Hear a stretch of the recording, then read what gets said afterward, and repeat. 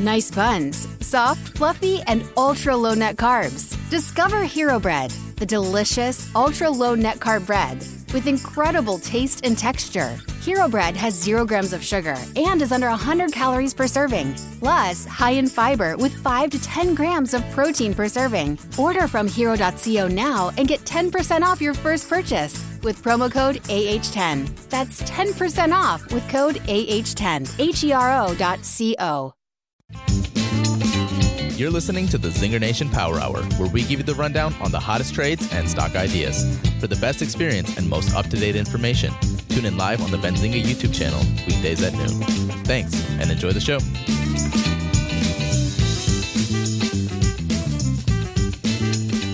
Let's get ready to rumble! Zinger Nation jam-packed show today. Peloton up 5%. What's up, disciplined investor? We got Benzinga CEO Jason Raznick here with us. The man, the myth, the legend, Tom Nash. Peter Schiff on the Power Hour with us live today. Interesting, different, unique, innovative companies. Mia, you are live with us on the Power Hour. What's up? Thank you so much for inviting me on. Jessica Billingsley, that is the CEO of Akerna, the best trade idea resource out there. Yo, what's up, everybody? Happy Monday. We are back at it per usual. It is noon Eastern. That means it is time for the Power Hour. What's up, guys? We are having an okay day today here. Let's throw the screen up here. All right, we'll point this out, right? You got SPY is green. You've got triple Qs are red. So it's sort of interesting, right? And I think speaks to a little bit of rotation. We saw this last week. We're seeing some follow through this week where it seems like a lot of these tech stocks are continuing to get hammered. Like let's pull up our Apple here. Apple down another 3% today. And some of that flight to safety is going on. So I'm curious about this one. I want to throw this one out to the chat, out to Zinger Nation, everybody out there. If you guys are green today, drop me the 1 in the chat. If you're red, drop me the 2. I'm curious how everybody is split. I am a little bit green today. We'll pull up the live portfolio in just a few minutes here, but we're slightly green. So all right, guys. Going to start today off the way that I start every single day, which is the point of the show, why we're spending these 60, 120 minutes together every single day, which is that we want this to be the best trade idea resource out there. That's what we're going for. I've got 2 new ideas I'm going to be bringing to you guys today. But ideas are not just going to come from myself. They're not just going to come from Jason, who's going to be joining us at 1 o'clock. But most importantly, from Zinger Nation, that's all of you out there in the chat, hanging out with us, spending time with us, saying hi every day. So drop your ideas in there.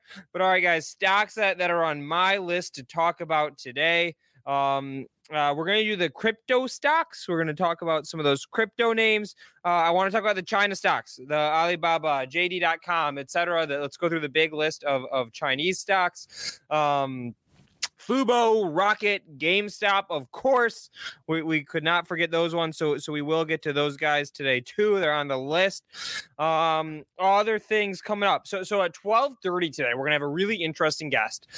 He's a part of sort of the EV supply chain, right? Especially on the battery side of things. So we see a lot of talk about lithium and the battery supply chain for EVs. We're gonna be interviewing somebody who's an executive at one of those companies to basically take us through the supply chain, where there's still money to be made, etc. At 1 o'clock, our friend Nick from Bull Trade Finder is going to be joining, and then 1:30 Eastern, Ripster. Yes, that's right. Ripster is going to be back at it. There's our cash register for the day. Ripster's going to be joining the crew at 1:30 to talk some additional ideas. And of course, guys, today is Monday. We need to warm up. We need to stretch out a little bit, get going. I'm still a little sleepy, a little groggy. But we will be doing our chat challenge. That's where Zinger Nation is going head to head, trying to compete, figure out who is the best stock picker in the chat. The winner this week gets, I don't know. What should the prize for the chat challenge be this week? You throw some ideas in the chat.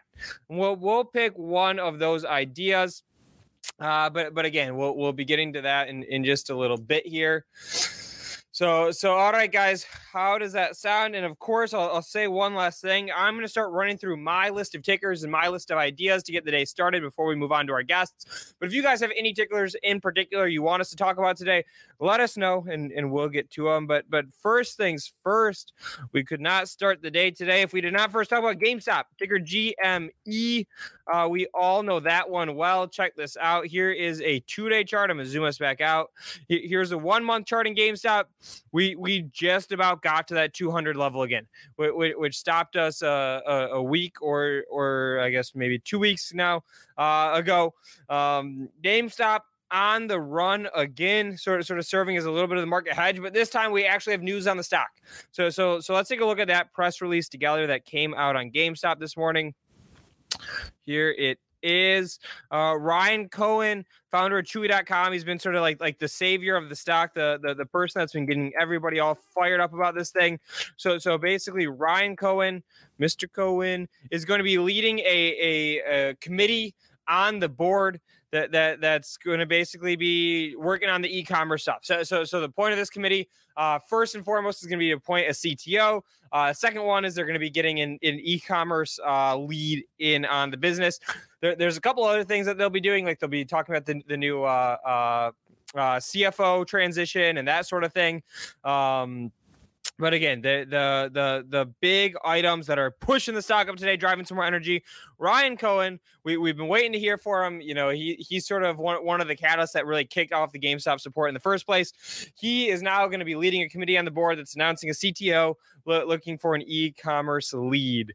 We're going to get a lot more out of GameStop when earnings come around, which I don't think that we have that date yet. It's sometime in March. Let's see if we have a confirmed or an estimated date. All right, so right now, estimated date, according to Benzinga pro.benzinga.com, 3/25, March 25th. Still a couple weeks away. Again, that's an estimated date. How many weeks is that? That's, 3 weeks? That would be, oh my God, 2.5 weeks. All right. It could be before that. It could be after that. But again, that's what the Benzinga Pro team is estimating as the earnings date for GameStop. So obviously we're going to get some intel there, and there will be some volatility around that one. I'm curious, is anybody long GameStop in the chat? If you are long GameStop, you're hitting this thing on the bullish side, throw me the 1. If not, throw me the 2. I want to see if, where the community is at on this one. I don't have a whole ton of an opinion, right? When the momentum was ripping, of course, we always like to follow the momentum. The trend is your friend. That's something that we say on the show every single day, more or less. But we'll see. We're in this midday period. I'm telling you guys, the time when this stock trades, and I've said this ad nauseum, but the time when this stock gets really wild is like 4 a.m. to 7 a.m. That's your window. So hopefully you're in a brokerage that lets you trade then. But if you're really trying to play some of this volatility in GameStop, pretty much all of the highs that we've seen in this stock is it's like 5 a.m. ish, somewhere in that 4 to 7 a.m. room. And you guys are about split. Okay. I like that. We're about 50-50 on the GameStop call. Something I will say is I'm really disappointed in the company that they haven't addressed anything, right? This is the first like tidbit of news really, other than the CFO getting pushed out. But this is the first tidbit of news that we've gotten from the company during this whole ordeal, right? They never came out when the stock was rallying. We never heard from Ryan Cohen. And it's been a bummer. I don't totally blame them, because what can they say? It would have been nice to get a strategy update, or something along those lines. But AMC this weekend, I don't know if you guys saw, if you missed it, the AMC CEO did come out, first one of these CEOs, as far as I know, to come out and address some of the energy going into the stock. He said he's like I'm all about it. He's like it's been awesome to get the support. I appreciate the community, and look at that, you've got AMC running again today. So shout out there. A little bit of bad news out of AMC. Disney had their biggest release of the year thus far. I know it's not far into the year, but their biggest release of the year thus far. It's Raya and the Last Dragon is what it's called. It's an animated movie. It only did $8.6 million across 2,050 theaters in the U.S. It's only $4,200 a theater. Doesn't really speak well to movie theaters as a whole. But again, I love that the AMC CEO came out this weekend, threw his support behind the community and said, hey guys, appreciate it. Because he is the first one who's actually, had the balls or the willingness to go out and do that. So there's the deal there, guys. Let's talk about a couple of these other names. Rocket, RKT. I am still, in fact, in this one. I did not sell any shares when we got that high climb up. If you guys recall, I'm long-term bullish on the stock, basically for their expansion outside of just mortgages. So Rocket, we'll recap it again. Wow, only 2 likes. Smash that like button there. Thank you, whoever threw that in there. See, I can't watch the likes all day. 27 likes. Still, hit the like button, share the stream. Let's get this thing going. Come on, guys. I'm trying to fire it up on a Monday here. We were flying with ideas last week. Would it be helpful to recap all the new trade ideas we talked through on Friday? If so, drop me a 1 in the chat. If not, drop me a 2 and we'll keep going with new ones from today. But Rocket again, guys. The reason why I like this name is I see the machine that they've built for mortgages, what's allowed them to be the biggest mortgage lender in the country. And I think that there's no reason they can't expand that to other financial services and even other services outside of that. So there's the deal there. That's why I like Rocket long term. We do have that $1.11 dividend. That's going to be Nasdaq bouncing. That's sort of funny. We do have that $1.11 dividend that's going to be paid out in a couple of weeks here. So that's one of the reasons why I'm holding on to the stock. But again, I do like it long term. The fact that it's sitting $8 higher, $6 higher than it was 2 weeks ago, thrilled with that. The fact that I'm getting a special dividend, thrilled with that. But it's nice to see it holding up. I think there's a very realistic scenario where the stock would be trickling back down. But some of these shorts, again, 40% of this stock was sold short. If some of those shorts are squeezed out, it makes sense that the stock sort of settles out at this higher price range here. And then let's do Fubo as well. And I'll get onto your guys' stocks and stop talking about mine. But Fubo, ticker FUBO, that's a trade that we made last week. We're still very slightly green in this one. I'll take you guys through the setup again and also why I like selling puts. So what we did is we sold the 29 strike puts in Fubo for $1.50. So that makes our break-even price on the stock $27.50. So if we would have just bought the stock outright, we would be down. Here, let me zoom in. So here's a 5-day chart on this one. I don't remember which day exactly we did it. Maybe it was around here. No, it was after... I don't know. The stock was maybe $35 or so, I believe, when we sold puts against us, making us synthetically long. If we would have gone out and just bought the stock outright, we would be down $6 a share right now. But because we chose to sell the 29 strike puts for $1.50, even though it makes us synthetically long the stock, we're still above our break-even price. Okay, we start losing money in this trade when the stock drops below $27.50. So we're still in that one. We'll see what happens. I mean, stock's down another 4% today, which really isn't bad for this name when you've got the Nasdaq down. What is it? 1.3%. Fubo's only down 4%. So it's a little bit of a wait and see. We might be looking to close this one within the next day or two. But there is the deal. Jeff Warren, you also like Rocket, you're in the same building with them? Yes, that's true. Spot on. But that lets me see some of what they got going on. And it's impressive stuff. I'll tell you guys, it is cool. It is impressive what they have going on there. But all right, let's move on to new ideas. So that was a little bit of a recap of stocks that are already moving, stocks that we talked about last week, stocks that we have positions on, new ideas for you guys. I'm telling you, I think that there's some opportunity in the Bitcoin stocks. Let's look at a Riot really quick. So here's a 5-day chart on Riot. Let's look at a Mara really quick. Here's a 5-day chart on Mara. If we want to look at some of these other ones, here's an SOS. You can see, we'll go back to Riot, but that's probably the biggest one. Or IoT. All of these stocks got shaken out in a pretty serious way last week. So last week, Riot, let's see, went from $56 down to as low as, what is that, 34, right? That's a hell of a dump. Right now the stock's at 41. Here's what I think is interesting about these Bitcoin stocks. We talked about this last week, but I want to reiterate it because I think it's even more true right now. But what I think is interesting about these stocks is that they got hammered, but the price of Bitcoin didn't. These stocks sort of got caught up in the wave of hey, we're selling everything. We're having this flight to safety that might still continue to go on and is the biggest risk to these stocks right now. But there also might be a little bit of an arbitrage opportunity, right? We now have the price of Bitcoin's increased, right? I last saw we were at about 51.5 in Bitcoin. These stocks are dependent on the price of Bitcoin. The higher Bitcoin is, the better these stocks do. And so because we saw that uptick in Bitcoin, or more or less last week, Bitcoin is holding flat. These stocks got hammered. Today, Bitcoin is higher. These stocks are still flat. So there might be some sort of an arbitrage opportunity there, guys. I'm not in any of the riots or the Maras, the one that I own, and I'm not going to go through the whole pitch right now. VYGVF, Voyager Digital, is actually having a pretty nice day. Again, we've been in this one for quite a while.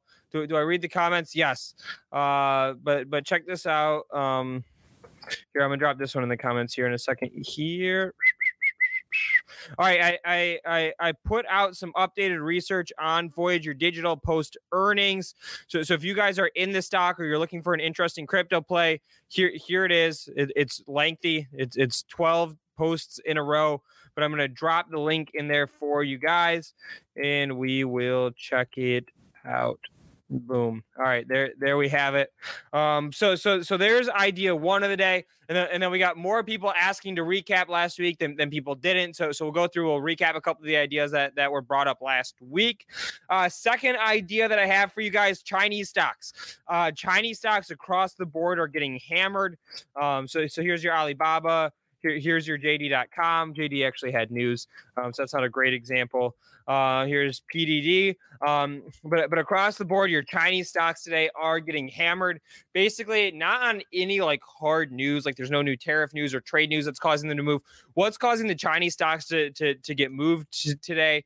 And somebody in the chat, they're asking about the Coinbase IPO.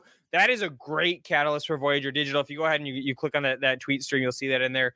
Yes, I can't wait for that. Voyager Digital is growing to be the largest holding in my portfolio. I may need to trim some back just because it's gotten so outsized, but that's going to be great for that. But all right, back to the Chinese stock idea. They're getting hammered basically on rising rates. So the same sell-off that we saw last week, right, where all of our tech stocks, all of our beloved tech stocks got absolutely smoked. And basically the reason everybody was saying is, hey, we've got rising interest rates. That's bad for them, yada, yada. That's what happened in China last night. The Chinese indexes were down about 2.5% almost, right? Huge. I know somebody's saying the Chinese Microsoft hack. Yeah, but I'm telling you guys, that's not what's doing it. It's literally, they had the same freak out that we did last week of like, oh my God, interest rates are rising. We need to sell all of our tech stocks. That's why the Chinese names are getting hammered. And so, you know, if there may be some bargain shopping to do there. Check this out. I'm going to zoom us out. Here's a 1-year chart in Alibaba. All right, we're re-nearing these lows, right? When we lost Jack Ma, when we thought that Alibaba was in trouble with the Chinese government, we hit the stock then. We're not in it anymore, but we're re-nearing some of these lows. I'm not getting in this one yet just because I don't love to be a dip buyer. I like to see some of that momentum reverse, and that's my cue to get into it. I am considering selling some puts against the stock, somewhere right around this level, right? That previous line of support that we've had down there. That's about 215, 210, somewhere in there. So Baba. Personally, I'm on sort of the wait and see fence. I'm curious if you guys like Alibaba right now. Throw the 1 in the chat. If not, throw the 2.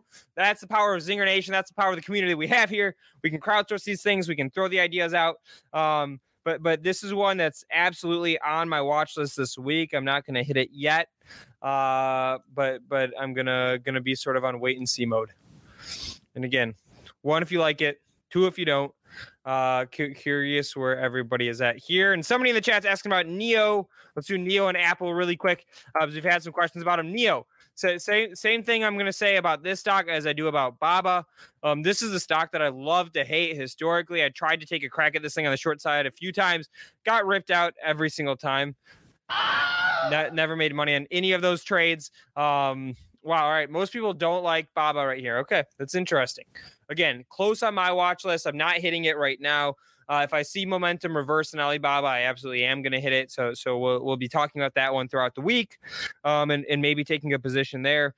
All right. But Neo I don't want to catch a falling knife on this thing, right? Look at how many red days we've had. These are all red candles here. So it's 1, 2, 3, 4, 5, 6, 7, 8, 9, 10. So 9 out of the 10 trailing days in NEO are red.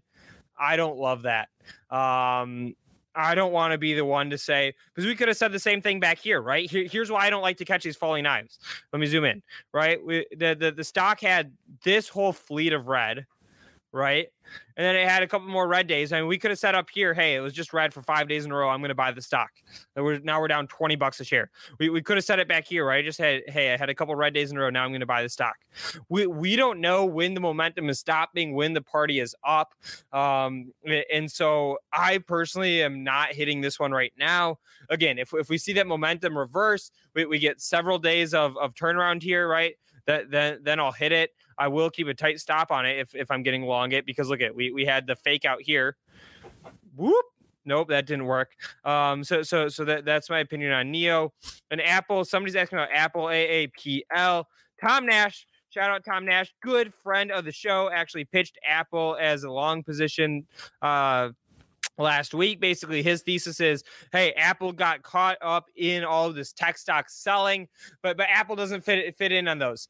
So somebody's saying go short it for the show. Should we do it? Should we hit a NEO short for the sake of the show? I am known to do that. All right. God, I hate getting dared because I can't resist them sometimes. All right. Maybe we'll do that if we get peer pressured into it.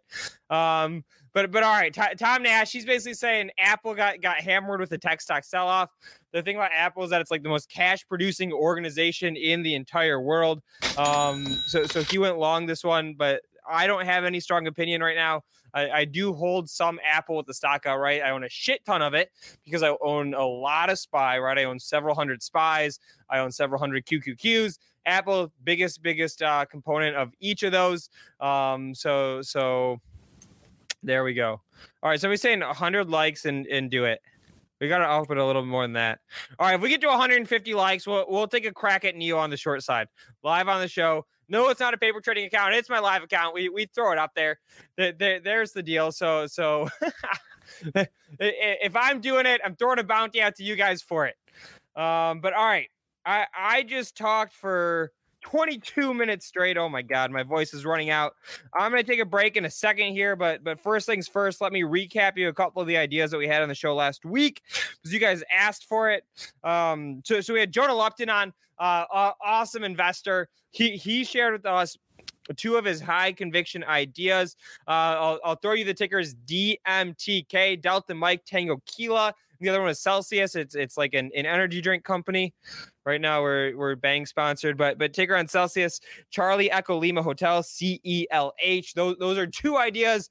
Throwing back out to you guys from last week. I'm not going to walk through the whole theses right now, but because you can go back and watch the episode. But in short, DMTK Denmark, they make a patch. So instead of having to do skin biopsies, they make a patch that does it for you. It's a way better patient experience, etc. So that's why he liked that one. And then Celsius beverage company sees them getting a ton more market share.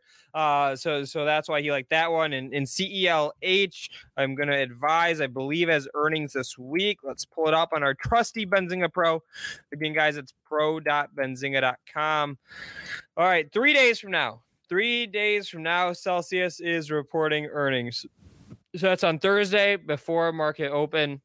Let's see. Do we hit those 150 likes to short NEO? Nope, it doesn't look like it. We'll let it go on for another minute or so. I've had 3 losing trades trying to short NEO now. Let's make it a 4th. All right. But okay, guys, it's Monday.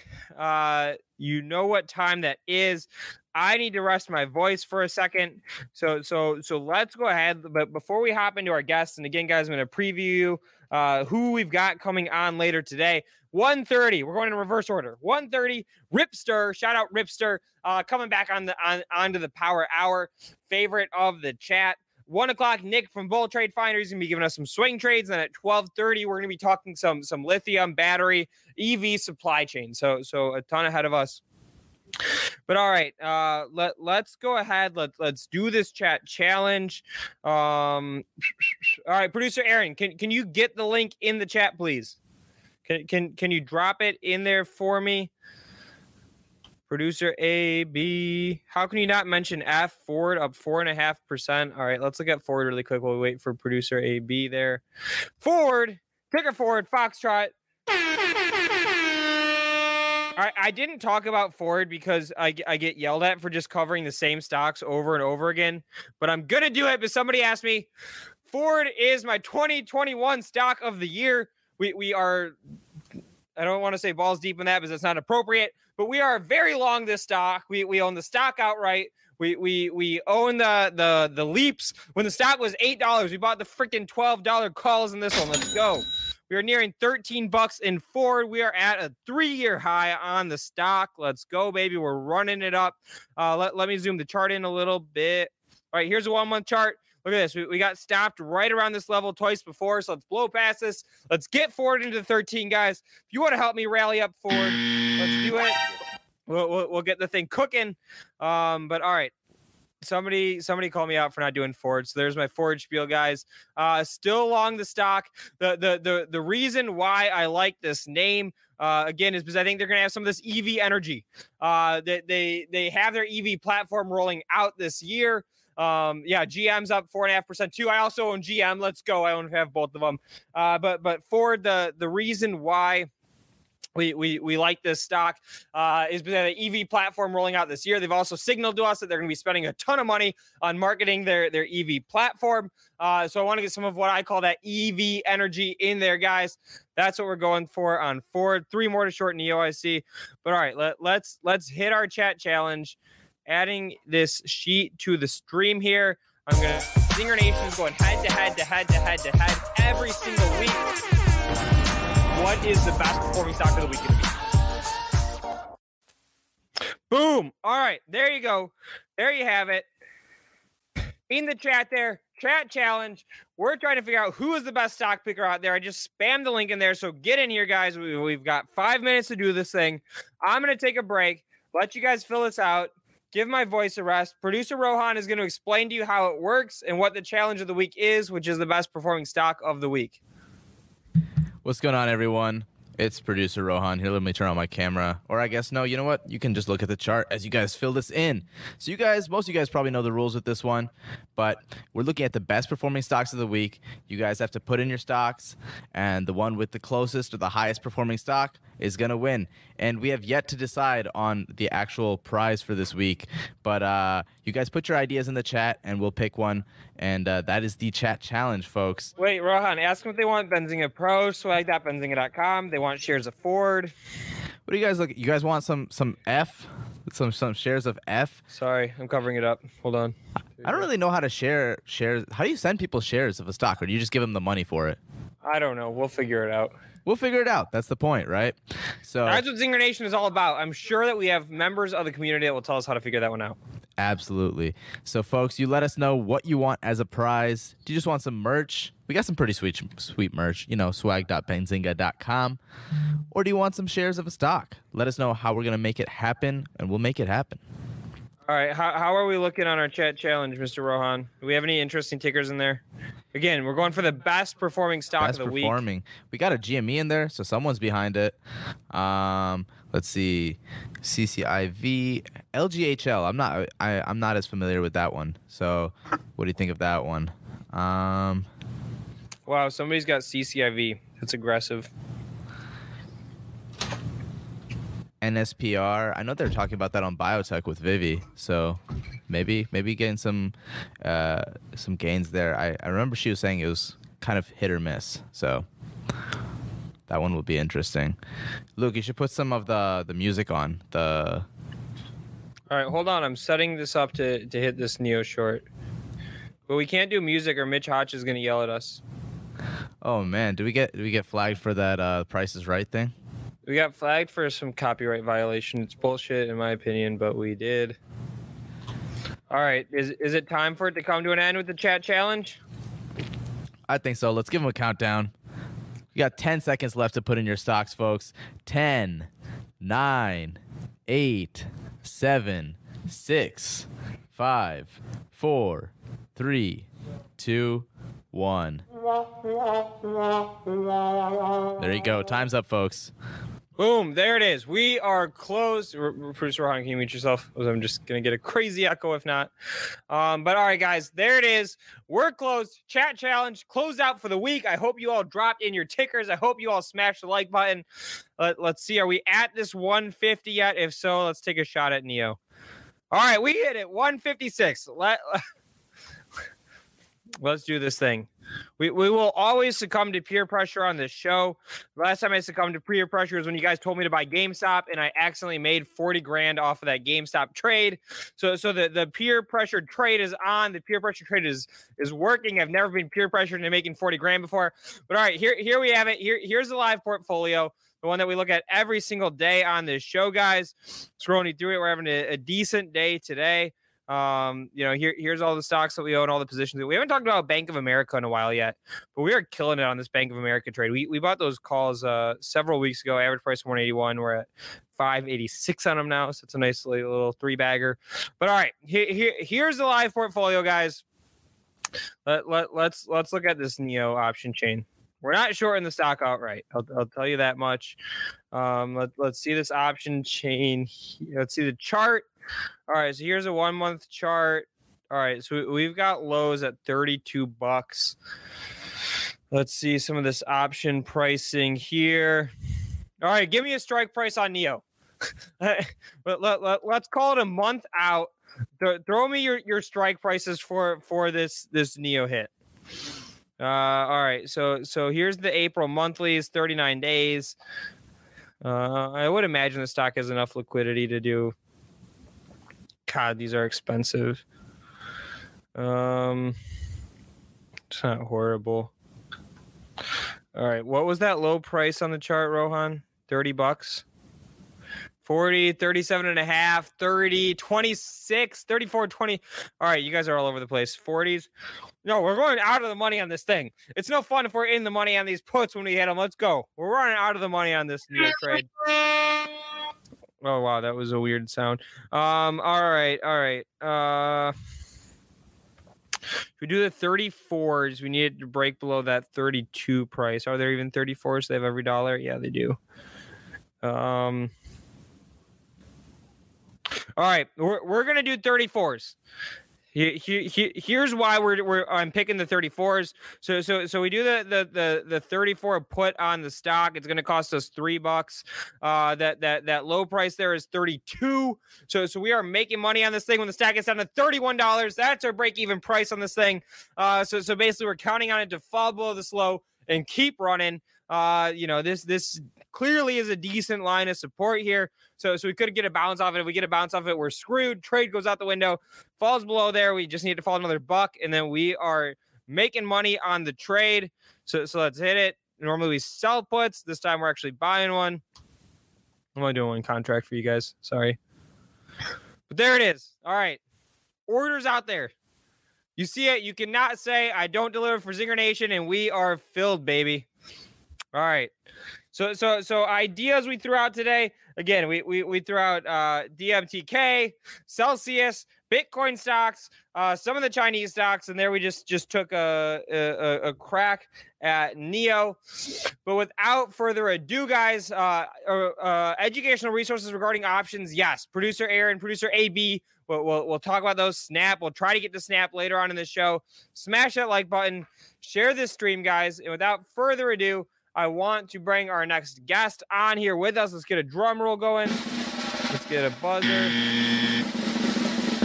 All right, Dan Nye, welcome to the Power Hour, man. It is awesome to have you here. Hey, it's great to be here. I love your show, Luke. You put so much excitement in the stock market. It's fantastic.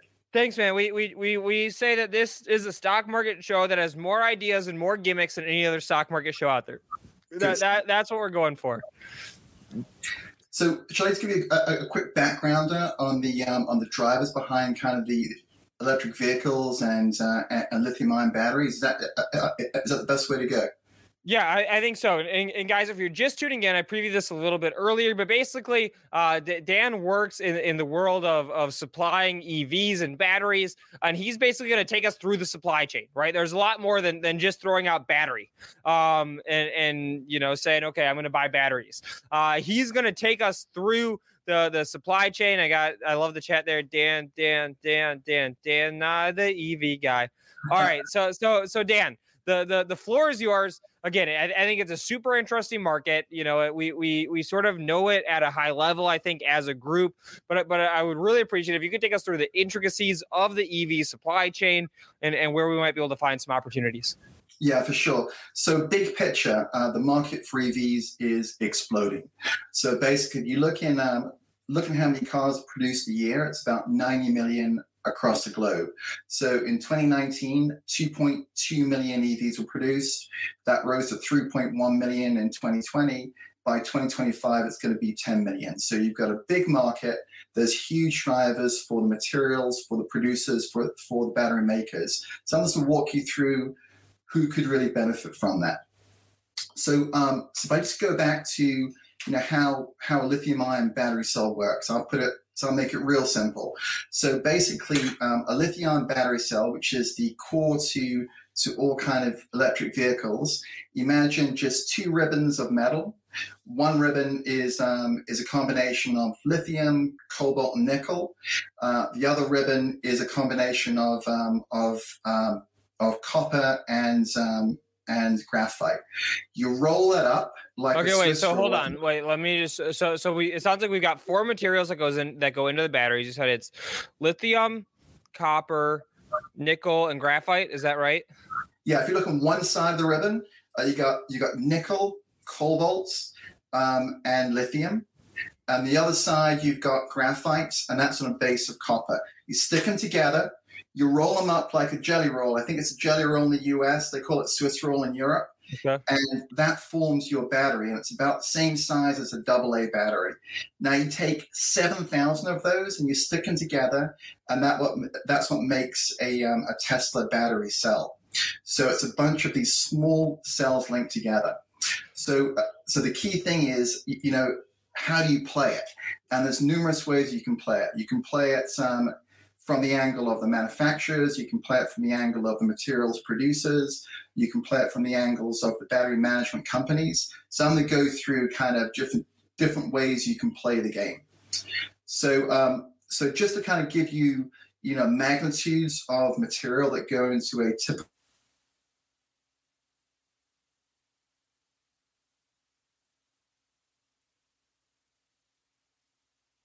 60 kilograms of lithium, 20 kilograms of cobalt, and 20 kilograms of nickel. And that gives you kind of the core metals to play the lithium battery value chain.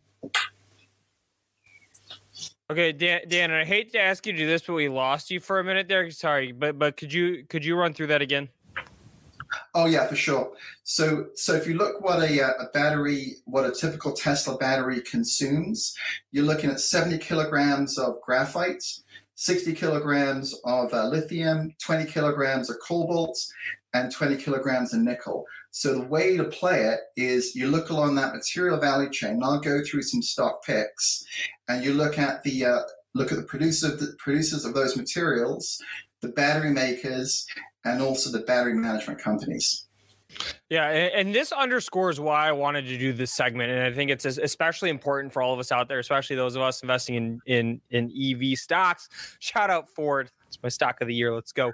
But it's like we talk about lithium, right? As a group, as like a retail investor group, we talk about lithium, but we don't talk about these other materials, these other parts of the supply chain. And again, if you're just joining us, that underscores why I think this segment is important. And Dan, all right, I'm gonna turn it back to you and keep going and explain it for us. Sounds good. So let's actually take the battery makers. So the battery makers are the guys who actually put all these materials together and sell them on to Tesla or to Ford. So basically, there's four big makers out there. There's Panasonic, BYD, LG Chemical, and Clarios. Panasonic is one that I think is really attractive right now. It's trading at 7.5 times EBITDA, 14 times earnings. It's got deals with Tesla, with Toyota, and it pays a dividend, so you got time to wait. If you look at the others, BYD is owned by Buffett. Buffett owns 8.5%. The stock did nothing for about 5 years, and now it's up 4 times in the last 6 months. So I think it's one to wait in that one. It's trading at 72 times earnings. LG Chemical sells into General Motors. It's a Korean stock. I'm not sure you're interested in Korean stocks. Liquidity is not that great. Clarios was owned by Johnson Controls. Clarios is going public later on this year, so keep an eye out for it. And is that a part of Johnson Controls still now, or is it already spun out and then it'll have an IPO later this year? It was sold to Johnson Controls for $13.5 billion last year. Brookfield Asset Management, who bought it, is looking at floating it for $20 billion. So they're going to have a nice turn in almost. Yeah, nice $7 billion 1 year flip. Okay, that's not bad. Take that any day. Yeah, not bad. Okay. So let's look at some of the materials. Okay, so let's look at lithium, which comprises about 60 kgs of any battery cell. There's 2 real ways to play it. There's Albemarle, which is the elephants, and there's Livent, both US traded stocks. I think they've had big runs so far. Livent's trading at about 116 times earnings. Albemarle's 41 times. I think you wait on those until they come back to actually more generous levels. So looking at cobalt nickel. Now, just to give you an indication. So those are the battery plays. And now you're going to get into the cobalt and nickel plays? Yes. So it's Albemarle and Livent are both lithium plays. So they make lithium that goes into batteries. So the other materials I talked about were cobalt and nickel. So if you look at the plays that actually you can play cobalt and nickel, there's Glencore, which is the biggest cobalt producer in the world. Very attractive multiple, 6 times earnings, pays a 3% dividend. Now, interestingly enough, most of the world's cobalt comes from the Democratic Republic of Congo. So extremely tight supply. The remainder comes from China. So it's a very dynamic, interesting area. So Glencore and the cobalt nickel, I think, is interesting. Vale, which actually has a large proportion of its earnings from and cobalt. Yeah, if you have the tickers ready, can you give them to us as you're going through it? Or if not, producer AB, drop them in the chat, please. Oh, for sure. Vale, which is VALE, 6.3 times earnings, 7% dividend yield. I think a great way to play it also. Now, the spherical graphite market, graphite represents about 70 kilograms of weight in a typical Tesla battery, a typical kind of lithium-ion battery. So for just an over kind of push on the business that I'm involved with, Earth Asia, which has changed its name to Graphics Group, is I think one of the major producers of spherical graphite, which is a special form of graphite that goes in batteries, listed in Hong Kong and also listed in the US. And so have a look at that one. I think it's a great company to look at. There's a couple of tangential ways to play this also. The semiconductor companies are particularly interesting. So we have all these battery cells together. You've got to manage them and manage their voltage across. And then if you get a bad cell, you need to shut it down. So Sensata, which is a US-listed semiconductor company, makes some management chips that actually manage the battery cells. $8.6 billion market cap. It looks great technically. And if you're looking at a pair trade, you may want to look at MELE, which is Melexis in Europe, which actually is a similar sensor manufacturer, but has very little content in EVs. So you want to play an EV player. ST is the player on the semiconductor side. If you want to balance it with a pair trade, look at MELE on the short side. All right. So Dan, I didn't even preview you with this, but the whole point of the show, beyond sort of the gimmicks that we like to do and some of the charades, is to make this the idea place. That's what we're going for. And you just dropped us like 20 stocks, all a part of that EV supply chain in like 5 minutes. That was pretty impressive. So, Luke, if you're a long-term holder, there's going to be volatility in the sector, as you know. It's going bonkers. Yep. But But if you've got the fortitude to hold a basket of these stocks long term, you're going to be in a great position. Because you imagine you've got a situation where EVs are 4% of the global supply. Fast forward 20 years, it's going to be 50 or 60. So every single one of these names should participate in that tailwind. Absolutely. And if you had to pick one part of the supply chain which you think is least appreciated thus far, what would it be? So I think if you go down to some of the miners, the producers of the material, and that includes Glencore, Vale, Earth Asia Graphics Group. So those are so if you look, actually, those guys have been underappreciated. So the companies that are closer to the top of the food chain, so Tesla, NEO, some of the big battery makers like BYD. So the market is kind of buying these companies that are at the top of the food chain, and the guys all the way along the food chain haven't caught up yet. Yep. NEO price update, $37. we just took a crack at that one right before you joined, Dan. Oh yeah, I saw, and some of those. And Tesla, Tesla has a big lead. I mean, it's going to be tough to catch up to it. It's an expensive stock, but it's leading the market. So you're in the industry. So let me ask you this. I mean, so some of these traditional automakers, and let's get some charts up here on the screen. But like here's a Tesla. We're going to pull up a 1-year chart on this thing. I mean, it's obviously been an absolute tear over the past 12 months. But some of these traditional automakers, like in the U.S., we've got a Ford and a General Motors and those sorts of companies. I mean, how much of a shot do they have? How developed are their technologies actually, et cetera?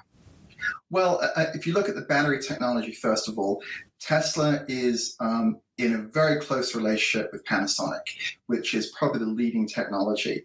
And in fact, Panasonic has invested more in the Gigafactory than Tesla has. Wow. So they're on the bleeding edge of it. They're on the absolute bleeding edge. Now, where I think, and eventually they'll catch up, but where Tesla is really far ahead is its network of superchargers. And so just living in Europe and driving an electric car myself, I couldn't imagine not using a supercharger network. And it will take years for the other automakers to catch up. So Tesla has a strong lead. I mean, whether its valuation is right, that's the big question. But it certainly is way ahead of the peer group. Yeah, and guys, check this out. So again, this is a 1-year Tesla chart we have up on the screen. Each candle here is 1 day. I actually looked this up this morning. So I don't know if everybody recalls, but on May 1st, 2020, Elon Musk tweeted that the share price of Tesla is overvalued, that the stock is overvalued. And I was like, I was looking to see what was the price of Tesla when he tweeted that. And check this out. It was all the way down here, $150. Where we got as high as 900 and are still at 600. So we're still 4x when Musk tweeted that it was overvalued. Does he still feel that way? I have no idea. What was he thinking when he tweeted that? I think none of us actually have any idea. But sort of for fun, that's what the price was when he threw that tweet out last year. And then Dan, I would be too greedy. We would all be too greedy if you just took us through all these tickers, all this supply chain, and you didn't take a chance to tell us about your company, what you guys are doing, etc. Oh, great, perfect. So I'm the Chief Strategy Officer for Graphics Group, and we just changed our name. Previously, we were Earth Asia International. So our symbol is on the pink sheet, it's ETIHY in Hong Kong 6128. So what we do, we make a special form of graphite called spherical graphite. The graphite is used by the battery makers to make their graphite anode. So our material comprises about 70 kilograms of every big battery for a Tesla or Tesla similar. So we're in the value chain, and we're producing about 10,000 metric tons a year.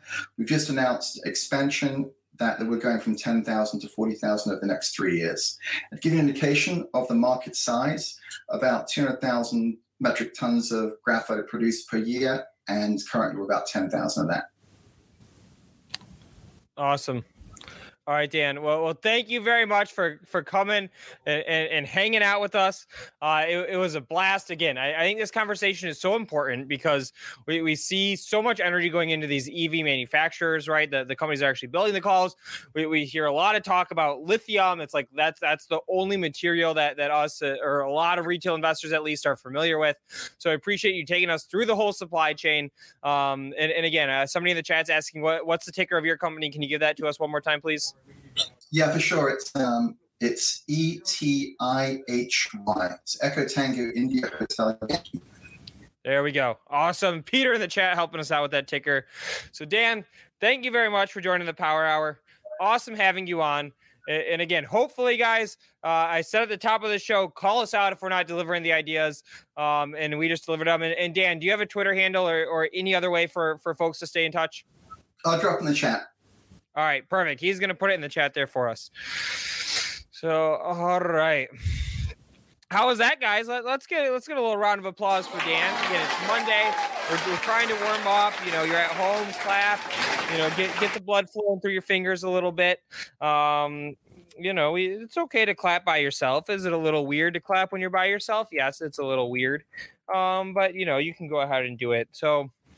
All right, but before I pass it off to Mr. Raznick and Spencer Israel, a couple of things to preview at 1 o'clock ET.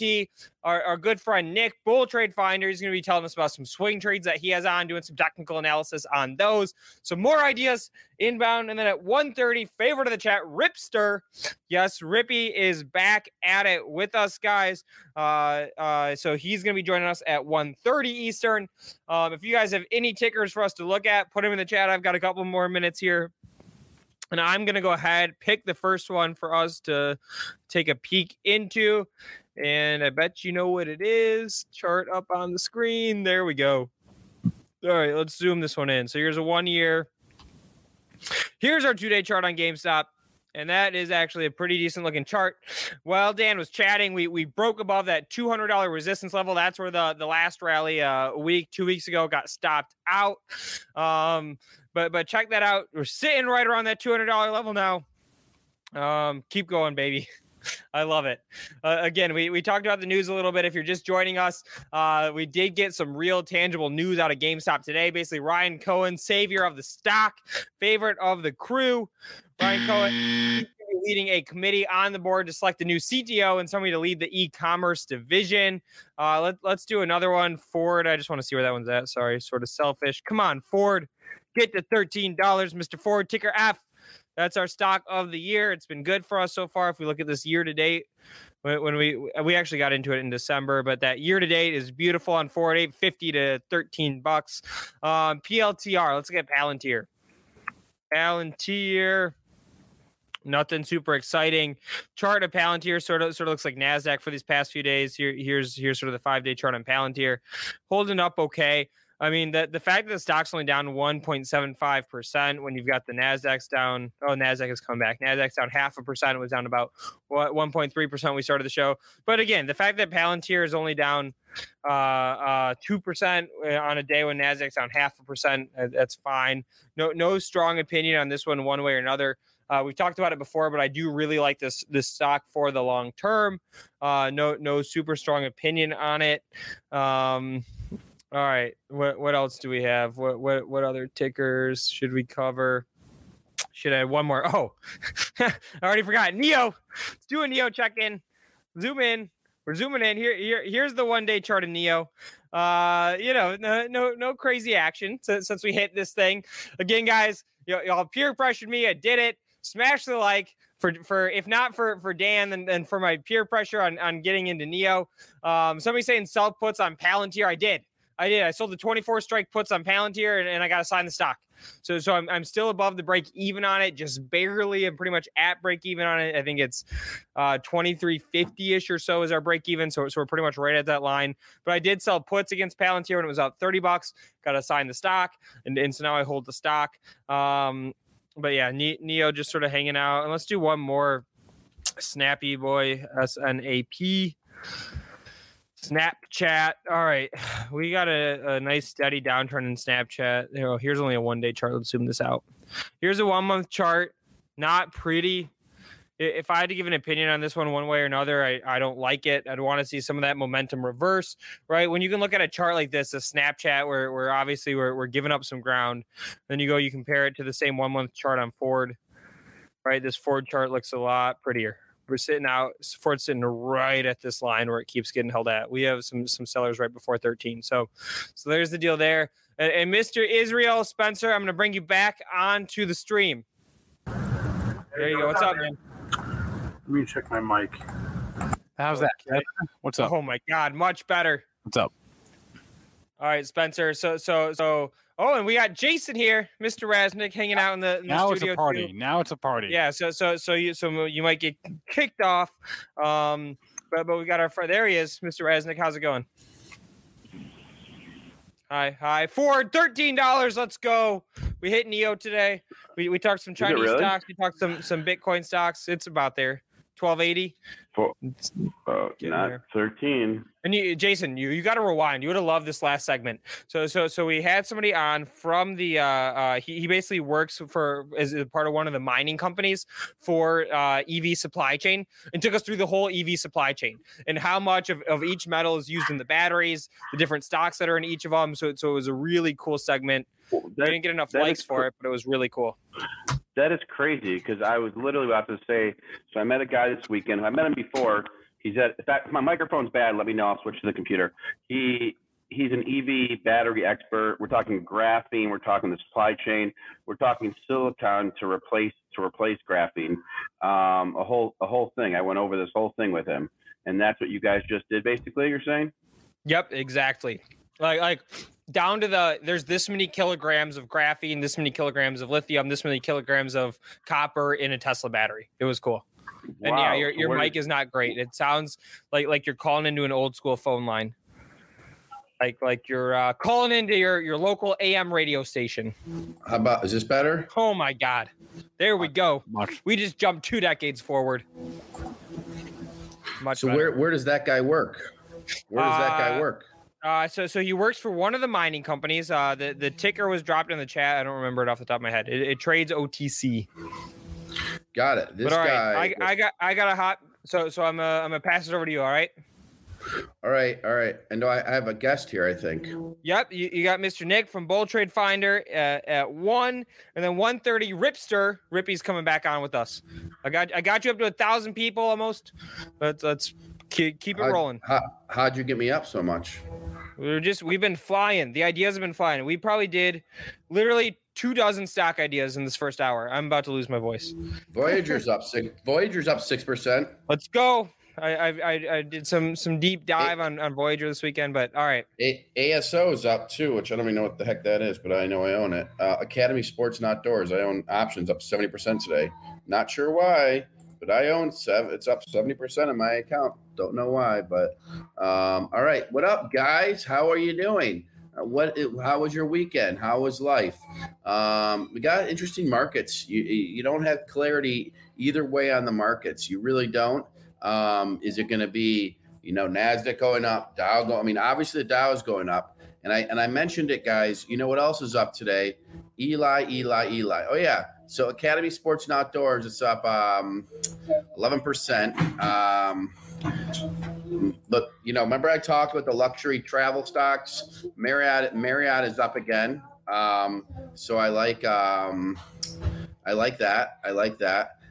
Gun sales and sport equipment. Yep. So is SWBI. I hosted that clubhouse. That was Chris. He recommended that. Marriott's up 2.91%. 2.91%. So I still think you're going to see some more action on Marriott for sure. I do. I don't think it's going to end, but I'm looking for a little bit more luxury, luxury travel. I mean, you guys know I own Save in a big way, SAVE. All right, let me bring on bull trade finder right now. Hold on 1 second. Hold on. Just hold your horses all. I gotta do my thing. I gotta do my thing.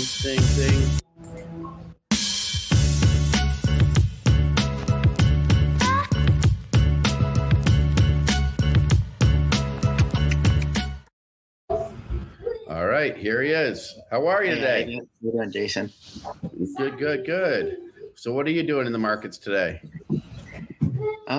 Nothing much. I mean, the only trade that I've truly got into and I've played a couple times is OPGN. And OPGN, okay. Do you want to share charts or anything? Yep, I could do that right now. One moment. Let's get this up. How about you? Have you done anything, Jason? Any opening trades or anything?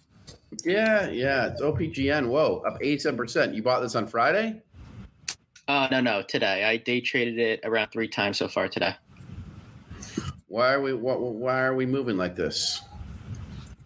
Good question. I mean, hold on, let me double check. I truly didn't even look for news. I just saw the volume, the momentum in it, and I just followed. By the way, is my screen sharing or no? Not yet. You have to. I'll make it share. Okay. There you go. Okay, so you can see my screen now in the charts? Yeah, they had a study out, a diagnostic study on peer review pneumonia panel. Yep, so it's there. Okay. I see it. So originally I entered this one earlier in the day, somewhere around the I believe it was like 320 range over here.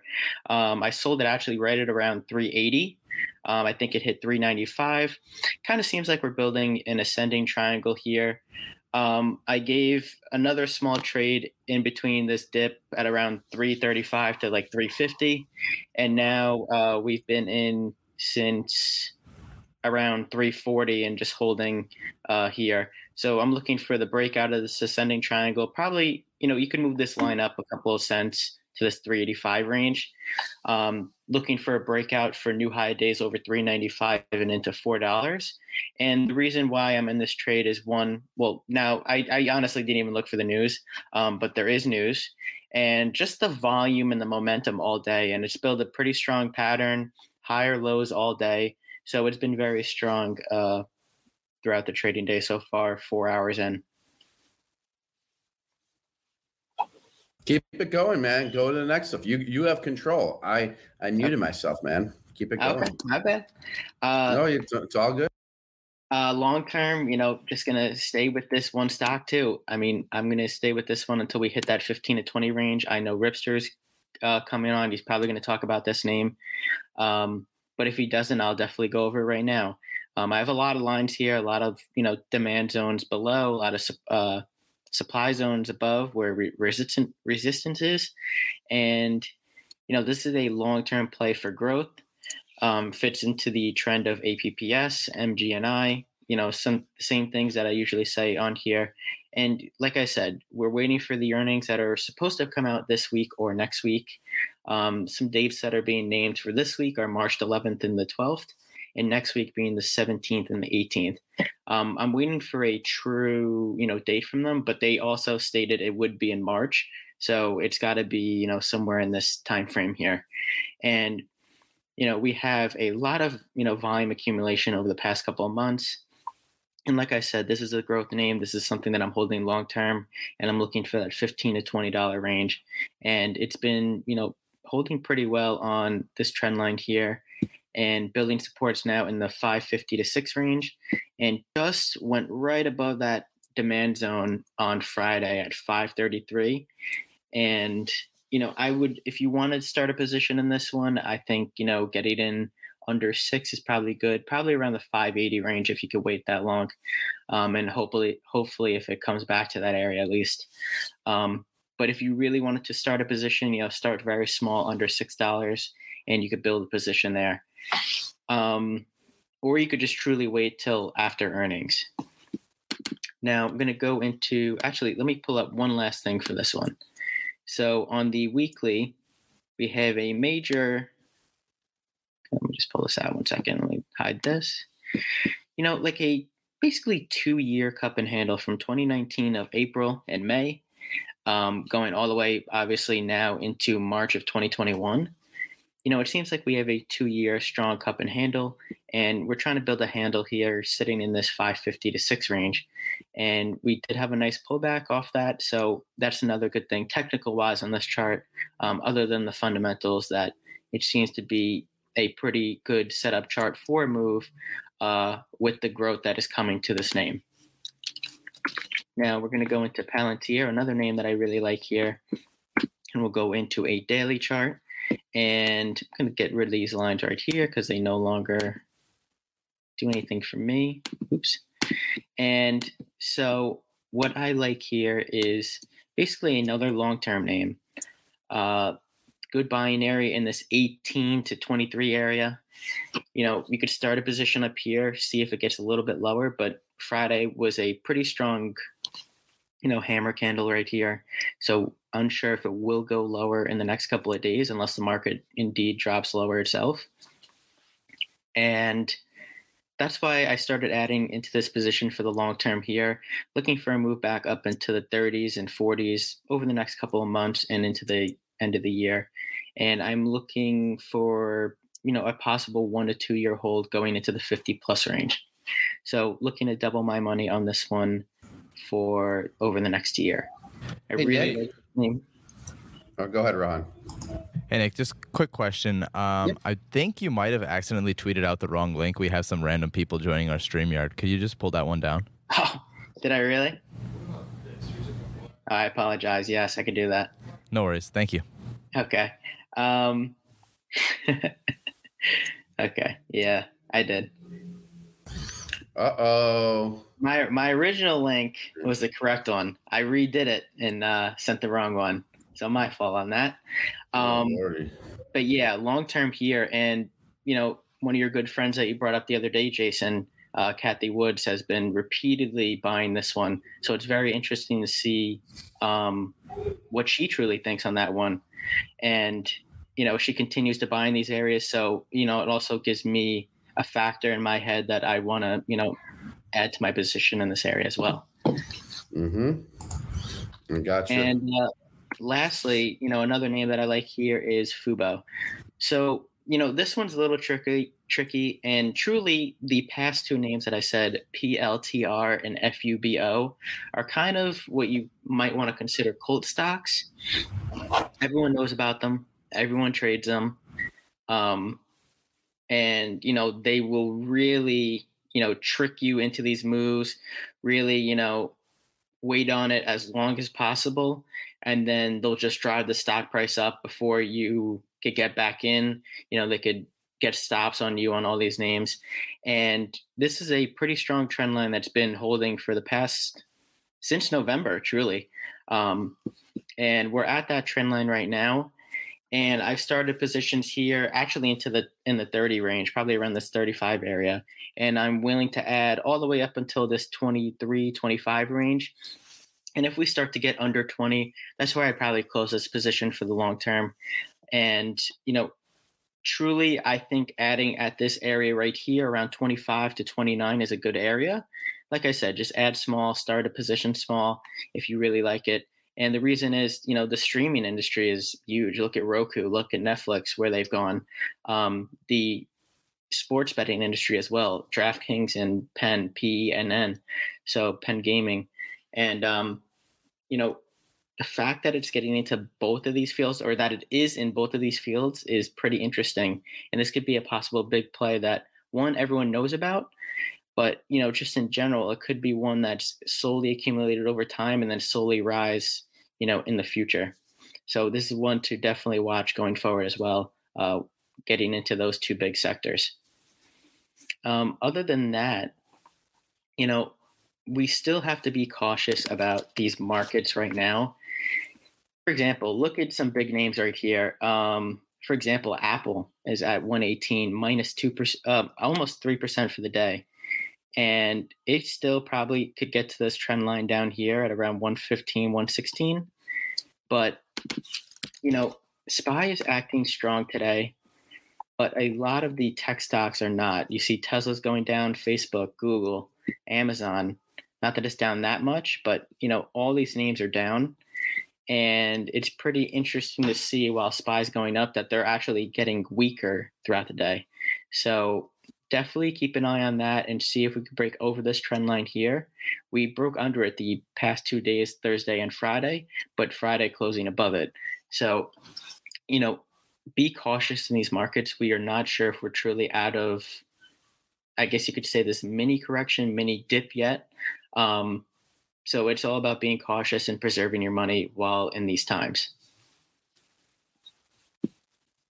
Other than that, there's not really much else that I truly can think of right now. I've been trying to keep it pretty simple and pretty on point past couple of days and weeks while this market has been a little tricky. So I've been cash and in slowly adding into positions along the way. Yep. I mean, everyone keeps talking about this OPGN still. Still have a lot of people talking OPGN. That. Oh, there we go. $4. I honestly didn't even check it out. So I still have a position right now. I believe I have 7,500 shares at around I think it's 346 actually, to be honest. And looks like we just hit that $4 mark and trying to break out of this. Well, we broke the new high today, but the big area now is obviously to break that dollar amount, getting over that 4 range, and then pushing into the 415 to 430 area. Truly here would be a good position to cut possibly 25 to 50% of your position and let the rest ride. That would be the smartest thing to do, in my opinion. But other than that, this has turned out to be a good trade, and so far 3 for 3 on the day for this one. And what about do you trade Apple at all these days? Apple, I truly don't, but I do watch it, especially with the markets. It's a big leader in the market, obviously, that everyone knows. And like I said, it's still getting weaker. It just got a new low a day while SPY is still rising. So that's pretty interesting to watch how SPY continues to rise, and Apple and Tesla, which were the two biggest leaders, over the past couple of months and year, continue to fall today. So there's a lot of, different movements there. Yep. And there's all the SPACs take capital away, people selling off these names and going into some of the, I bought a couple SPACs on Friday because they're basically trading at $10. And so not much risk. I guess I don't get interest on the money, but I just bought them in case a deal gets, in case a deal gets announced. Yeah, that's what I do. So listen, guys, Bull Trade Finder, you can find Nick there, Bull Trade Finder. You can find ideas, opportunities.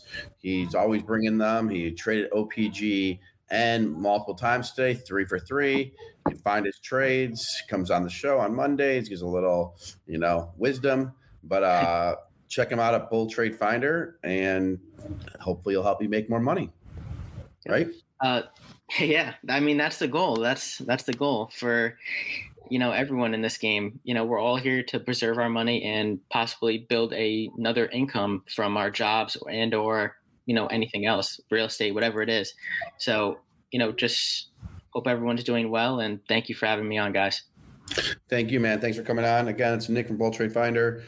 Check him out, bulltradefinder.com. Appreciate it. Have a good one. Great day. Bye-bye. All right. Yep. All right, guys. So I think we have Ripster coming on in 17 minutes. Aaron Bree, are you trading anything today? Doesn't seem like it. He's in the chat. You guys know how I bought puts and calls to hedge some positions. I still have my SPY calls on, but I have my long positions on. So when we get some direction, I'm hopefully there. My count is basically flat today. Yeah, it's flat. That's what it's at. QR, some of the ones that I have up a lot today, TAST is up 6%. ASO is up. I'm going to move to this screen so I'm not turning my head. ASO is my options, my April 16th, 21 strikes. No. April 16th, $30 strikes on ASO are up 78%. Penn National getting some strength again. I know you want me to look at U.S. Steel. Do that in a minute. Save, SAVE, up 7%. I bought a few more call options on Friday on it. Disney, over 200. Disney, over 200. I bought some Disney last week during some downdraft. Bought like another, I don't know, a little bit more shares. Voyager moving up. Charlie Gasparino just texted me as we're seeing this. AQMS. This is Aqua Metals, AQMS. We bought it 378. It's at 418. Ford. This is a Lukey, gave us around 9 and a 10. GBTC moving up, BCRX moving up, DraftKings moving up. I mean, a lot of these are obviously moving up. And then TAP I own. I bought a decent size last week in TAP, TAP. GAN, I own less shares of GAN. I used to own like 1,000 shares. I think I own like 500 now. OSW, I'm not going to sell. Just if cruising comes back. I was going to buy Amazon earlier, but I didn't. Wingstop, that's a mess. All right, what is this Stacy just sent? I guess a CDC. Just CDC just put something out. I don't know. I'm not reading this. Okay, so that's what I got. Now you want me to look up steel? You want me to look up U.S. Steel for you guys on Pro? Okay, hold on 1 second. WKHS, yes. I meant to ask Kathy. Kathy will be on TV today at 3, but let me go to U.S. Steel. Hold on 1 sec, guys.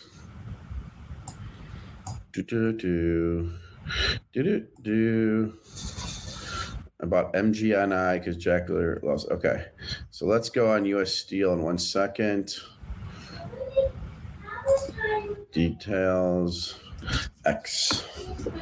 All right, so let's pull up a chart of U.S. Steel. It's up about 11% today. I like that. Okay, you like Cleveland Cliffs better? Someone wants to sell an NFT of me. You think that's gonna get any market? An NFT of me, or the first time I wrote an article on Benzinga? I don't know. That's what they were saying. So, all right. So here's our U.S. Steel chart. So we have several basic material companies are trading lower. This one's trading higher, though. We have no item. Okay, let me get to the news desk content. Hold on. News desk. 1 sec. I got not there. Got to go to Slack. You guys know Slack? Yeah. Oh, 10%. We should get something. All right. 10%. We should get something. You see Mackenzie Scott got remarried, guys, to a science teacher. That guy just now is worth a lot of money. So, yeah, U.S. Steel. Let's look at U.S. Steel. And let's look at the chart. Let's look at the 3-month. So look at that drop, 6-month, and look at it. I mean, let's look at the volume on this thing. So average session volume, average volume. We're already at an average volume. It's seeing strength, U.S. Steel. I mean, there's a reason for it. With Democrats, a lot of construction, a lot of building is going to happen. I would put U.S. Steel on my watch list. And I know that you guys gave me U.S. Steel last week. So whoever did, thank you. I think I screenshotted it, but I may have forgot. Can someone on Benzinga make a blog post of the lithium cobalt battery guy that came on and list all the tickers? That's a great idea. Can someone write an article on that one? I'm putting that in the thing here. It's a great idea. Yes. Internet Enforcers, I think there is a live thing on benzinga.com. Like it goes, launch our YouTube. Yes. So there was a guy, I don't know if it was Tony Faguzzi, but he works in the steel industry and there's a ton of shortage of steel coming in May. He wrote it in several times last week and then today it's up. So the question is, do we buy U.S. Steel right now? Do we make a trade? I'm not sure. Like we should. We should make a trade. I mean, ton of storage. I'll tell who works in the steel industry. Do you want to be quoted for an article or an anonymous? What do you want to do? I'm getting the color from the Benzinga YouTube show from someone who works in the industry. All right, so and let's look at CLF right now. Let's look at CLF. So let's make a trade. CLF. You want Colgate? Why Colgate? Is this really? I thought Cleveland Cliffs is what I wanted to look at. Yeah, I wanted this one. Why did I get Colgate? Okay, so let's look at the chart on this. Yeah, so they're following the same pretty much chart. U.S. Steel and Cleveland. Anyone know why GPL so low with those good earnings? Let's pull that out. Okay. Let's pull that out and see why that's going so low. I am going to go on a GPL move here. 1 second. So this one is such a, small company on a $338 million. It's not terribly small, but let's see filings.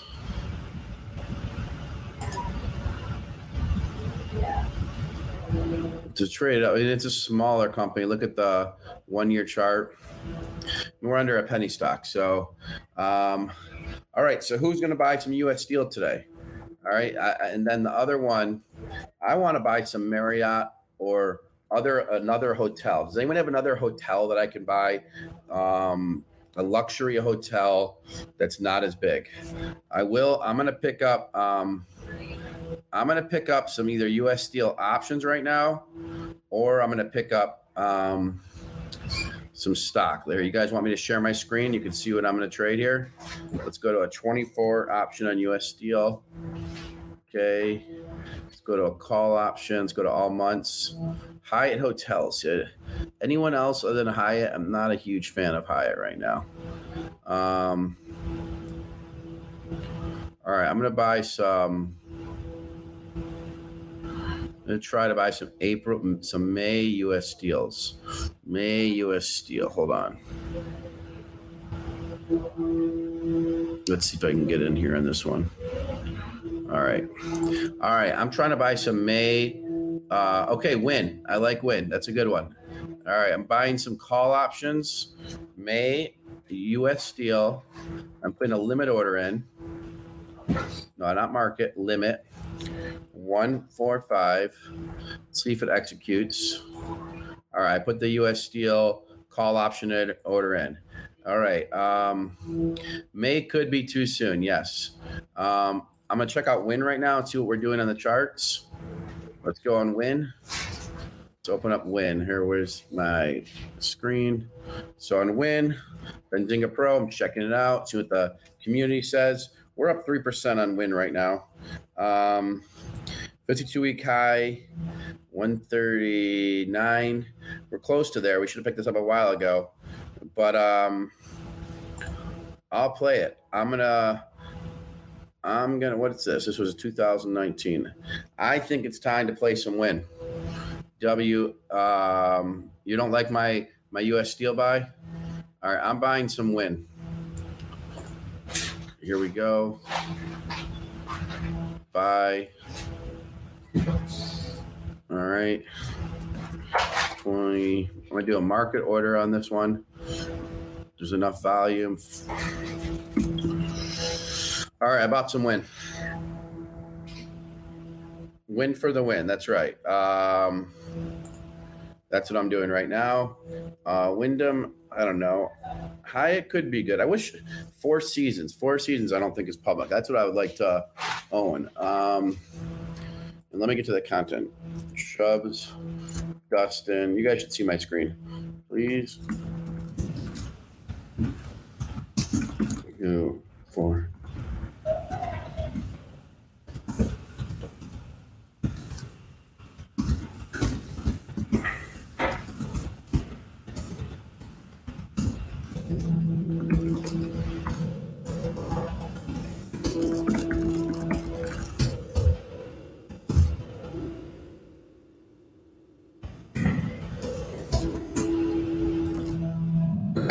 So I got that in there. I added Israel. Okay, so I'm picking up some travel stocks. That's what I'm picking. I want to get into other stocks that are not related. Intercontinental is another good one. So let's check that one up. I'll tell you what I think of. What is it? St. Regis, RGS. What? RGS. Hold on. I don't think that's correct.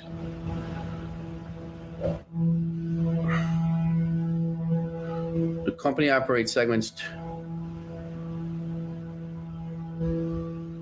No, I don't think Regis Corp. Hold on. I'm pulling this up. No, this is not St. Regis. St. Regis is owned by Marriott. So, no, that's not good. All right. I'm saying no to that. Guys, can you all tweet right now to Ryan Cohen to come on the show? I know where he lives now. He lives in Miami. I was at a friend's house and their kids go to like school together. So I should push harder on that one. Can we all say our last guest we had with Kathy Wood? Can we get Ryan Cohen on the show? What do you guys think? That would be good. Can we all tweet to him? Just let him know we had Kathy Wood. There's like 70 positions in my portfolio. Okay, Intercontinental. I'm pulling this up right now, the chart. I am going to likely purchase Intercontinental as well. So I'm going to buy stock of Intercontinental. I'm gonna do a limit order. The spread's a little too thick for my liking, so you're gonna see a limit order come in right now. Or let's see if this works. Let's see if you guys see it on. Don't front run me, guys. Don't front run me. Let's see what happens. Let's see if I get executed. All right, what do you guys see for this? What is the symbol? The symbol is what symbol we got? IHG. I'm trading IHG. Oh, we got music. I like it. Whoever just put music. Marriott owns Ritz-Carlton. Yep. So my order just executed. So I'm the one who bought a bunch of shares at 70.98 of Intercontinental. That was me. Who put on the music? That was me. Thanks. It's not copyrighted or anything, right? It is not copyrighted. We're all good to go. All right. And I still own BTN, guys. I know you just asked me that. Did Ford hit 13? All right, let's put on. You guys want to see my portfolio? I'll show you my portfolio right now. All right, I'll show it. Here we go. This is one of my portfolios. Ready? Oh, Ripster is going to be here in a minute, guys. Don't worry, we got Ripster coming. Here we go, portfolio. I'm going to stop this share, and now we're going to share.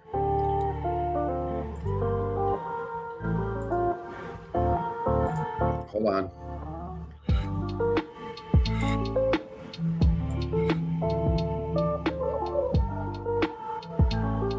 All right, can you see this screen? Let me see if it's too.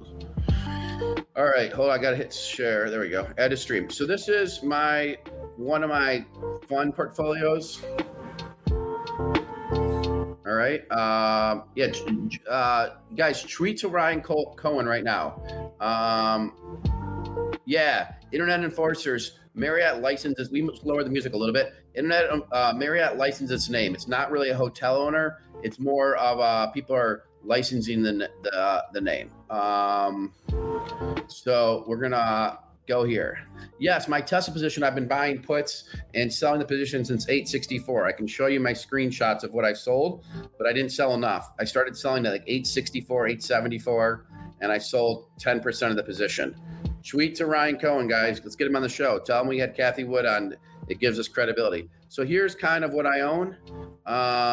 If this helps you guys see some of my stocks, I'll make it bigger. Every city, including. Oh, what is this commercial on here? Okay. So BTN, I'm down on, guys. Curaleaf up 64%. CVI 46%. Disney up 40%. I bought more last week. DraftKings, you guys can see. My options, I don't care about the options as much. because they have sometimes a long time. I bought more of this stock here, FGF, but it's a hard stock to buy. It's very illiquid. GAN, I sold off a decent amount of GAN in the last 3 weeks. I started selling at $29.30. I still own it. ITRM, I know ITRM. I don't own it, but I don't know. Why do I know that one? Lithium, guys, lithium used to be like 6% of my portfolio. I sold some of that. Max is that advertising play. It's media alpha. I like it, so I own it. I think Max will be up. I think Max will not be down 8%. I probably should buy more Max because I own such a small amount. Maybe I will do that. It just depends. I'll buy stocks options. Workhorse, yeah, I don't think you can go wrong buying some WKHS. It's sold off a lot. But these are like my positions. See TAST, T-A-S-T. Look at that. 400% almost. Sun Communities. And these are Voyager. Okay, let's see. KMPH super long for me. Will be groundbreaking even with the buyout. Most hotel chains. Yeah, I don't have Palantir. You guys, you peer pressured me to buy Clove too, CLOV, and I bought it for like a week and then got out of it. I didn't like it. I'm not a fan. I mean, it's fine. I'm just not. I don't know it well enough. Yeah, TAP is Molson. They have this drink that Chris thinks is going to be great, so that's why I bought it. See, all right. Let me pull up Pro and go a couple more trades in. Okay. Hey, Rohan, are you going to tell me when Ripster's here? So he actually just joined, so he's in the waiting room. Oh, you didn't tell me. Okay. All right. So hold on. Let me do my thing. All right. So I took you through my portfolio. I'm going to turn that off in a second, guys. But I got to do something else real quick. Hold on.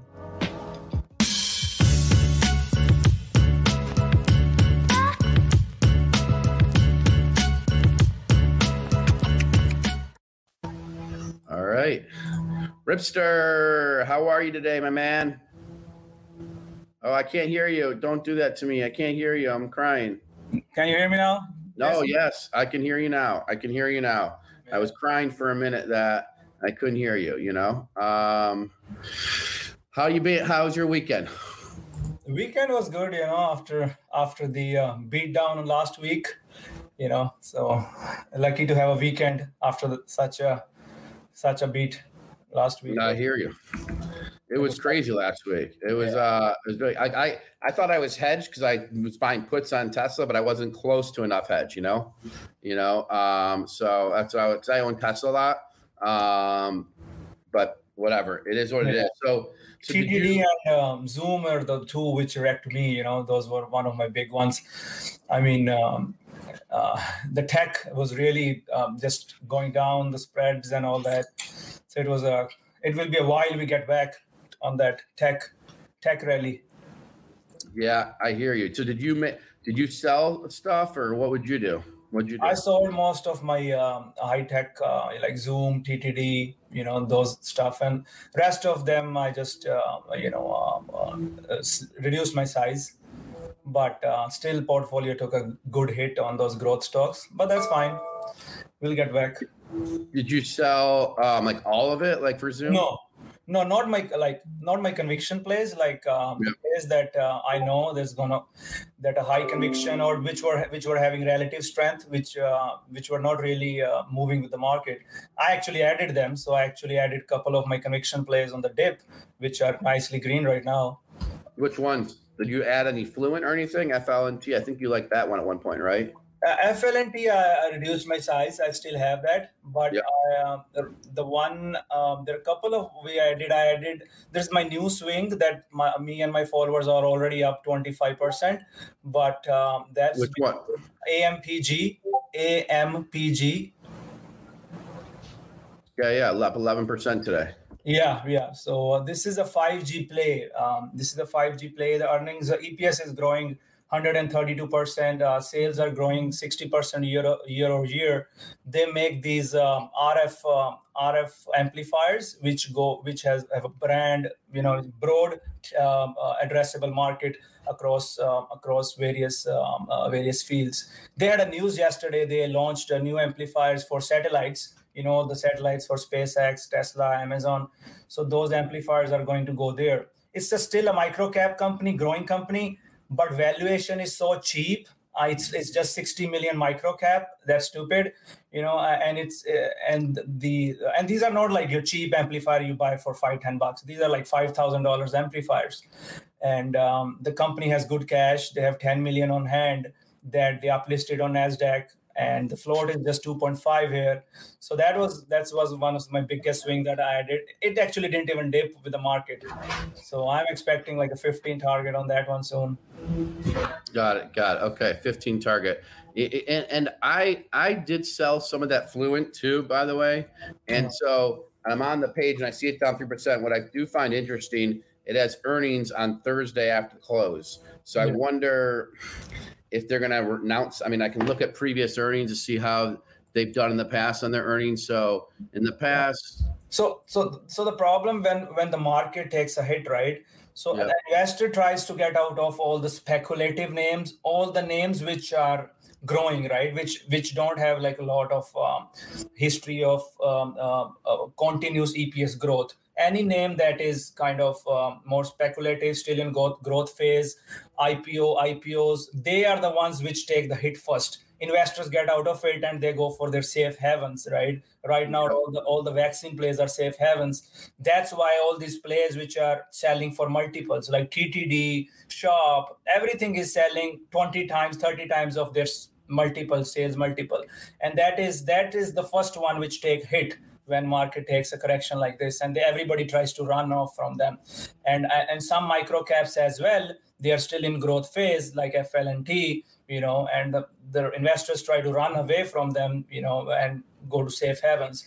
But I think some of them, it's fine, reduce size, run away. But some of them, you just need to, build a good position, like IPWR. You just build a position when there's a catalyst coming close and there's some immediate movement on the name. Those are the ones which I will add. Of course, I will add TTD, Shop, all those back. But market is not right now. VIX is not settled. So that's what my think is right now. Yeah, TTD. The Trade Desk Group, is that what you're talking about? Yeah. Yeah, it's up 6% today. I mean, it was down obviously from up to 925. Last year. Yeah. We won't be out of the woods until the tech reclaims a 20 EMA. It won't be a trend. You can't. It can be chopped. And VIX is still hanging around that 25 level. You need VIX at 20. That's when the bullish market is back, and you take all these plays and ride them. Yeah, I feel like we needed some selling. I feel like it was getting too easy, too fast, and I really, they want me to ask you, do you assess? ABPS, I reduced my size to 1/4 on the sell-off. Okay. Yeah. So see, my thing is I want to see strength, and when you say drawdown, you don't know how much drawdown you will take, right? So it's better to sell, reduce your position when it's in correction phase. You can add double the size when it's recovering.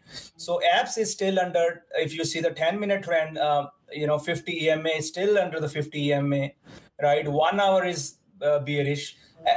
Apps has to reclaim 75. When it does that, I will add double.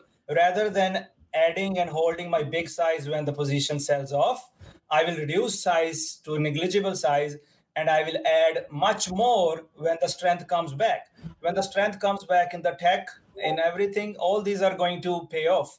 So it's no use just when the market is selling off, just adding to losers and just, holding them tight. You just need to wait for strength. I mean, there are exceptions. Like I mentioned, there might be few plays which are exceptions with immediate catalysts, but otherwise, no. Yep. Now I got to go to the crazy ones, right? Ryan Cohen is out there on GME right now. So we're trading up $50, 35% to 186.25. Market cap is, over $1 billion. And I mean, with debt, it's almost $2 billion enterprise value.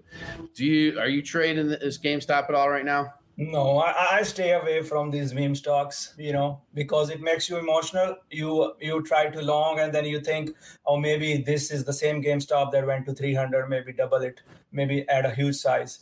So I don't touch them. these plays are hard to manage. They play with your mind. So I don't, I leave them alone. Yep. Better risk reward somewhere else. Better not to be greedy. Save your money. So I stay away from that. This is crazy. Yeah, and I like it was your buddy that we had on with you, your stock, Dermatech, DMTK. I like this as a long-term I love it. play. Love it. What'd you say? We love it. This Dermatech, and it's again market curve with tech and high. This is a high growth explosive stock. These are the first ones to take the hit, but these ones will be first ones to run multiple points when they come back. So Dermatech, sorry if I interrupted you, Jason. You were saying something? No, I talked to two dermatologists on it, and one is very, very, very, very, very smart. Like she's consulted by the biggest companies in the world, and the technology they have is real. And and like it can be sold in different ways, but she's very impressed with that technology. She knows the CEO. She's talked to the and she's impressed with it. So I have Dermtech on my watch list here. I haven't picked the shares yet. I plan on to. 50 is your level, psychological level 50. Market trends, and then we'll add the double size there. Yeah, I like this one. And what happens is people are looking for the quick bucks. Like if I traded like that, I wouldn't have made any money. I mean, so many of my positions have taken 6 months to happen. So many of my like when I bought Upwork a long time ago, Ripster, it didn't move. It went down actually. It went down for like weeks on end, and then eventually when it had earnings, it took off. So I like this Dermtech as a long-term holding. I mean, I don't know if that's how you think of this one, but I think it can be. No, it's a long-term holding, but I want to ride the trend back. I hear you. And then okay. So go ahead. Sorry. No, I want to. No, I understand your point. When position trading is you just accumulate on the cheapness or weakness. I do the trend trading even on the long-term plays, like I told last time. Buy on strength, see a level, sell a little bit, keep the core. It dips back and the core back again. But right now, a lot of these have lost the uptrend. So I will wait for uptrend. But the thesis is the same. So basically, if I could summarize your trading right now, you're trading a little bit lighter right now. You're trading, you're waiting to see an uptrend. So you're trading lighter. Is that an accurate statement? Yeah, I don't go for like, oh, it's cheap. I go for buy high, sell higher. That's my motto, right? Yep. So, I mean, that's until you see what's doing. So I know you're the one we mentioned earlier, I don't know. Yeah, that one's taken off. Are there other ones that you're, after today? Yeah. If you want, I mean, IPWR, I mentioned it before too. These are the bi-directional switches, right? That goes into all electronics and EV electric vehicles and everything. So they're revolutionary B-trend switches they are making, and which is multi-billion-dollar TAM. And this is one of my high conviction plays. It actually dipped last week. I think maybe some fund might have liquidated, but it dipped, and then we got it at $13, and it's up. It's up at $16.50 right now, 17. It's still cheap. I am tomorrow. There's a B. Riley present conference where they are presenting. They would be talking about their revolutionary tech, and I'm expecting some other major updates this month. And this was a $25 right stock, and so my target is still 25.30. And technically, there is a downtrend channel break at 18. Once that channel breaks and the market is good, I expect it to move back over $20, $25. We are still profitable on both of these since, I alerted to buy last Friday. But this is just a start. I haven't sold a single share out of these couple of positions, right? Because I want the best risk reward. So yeah, no, this company seems interesting. I'm going to have our team reach out to them so that they can speak at our small cap conference. Yeah. Tomorrow they have a B. Riley 2 days. Yeah. This one. Go ahead.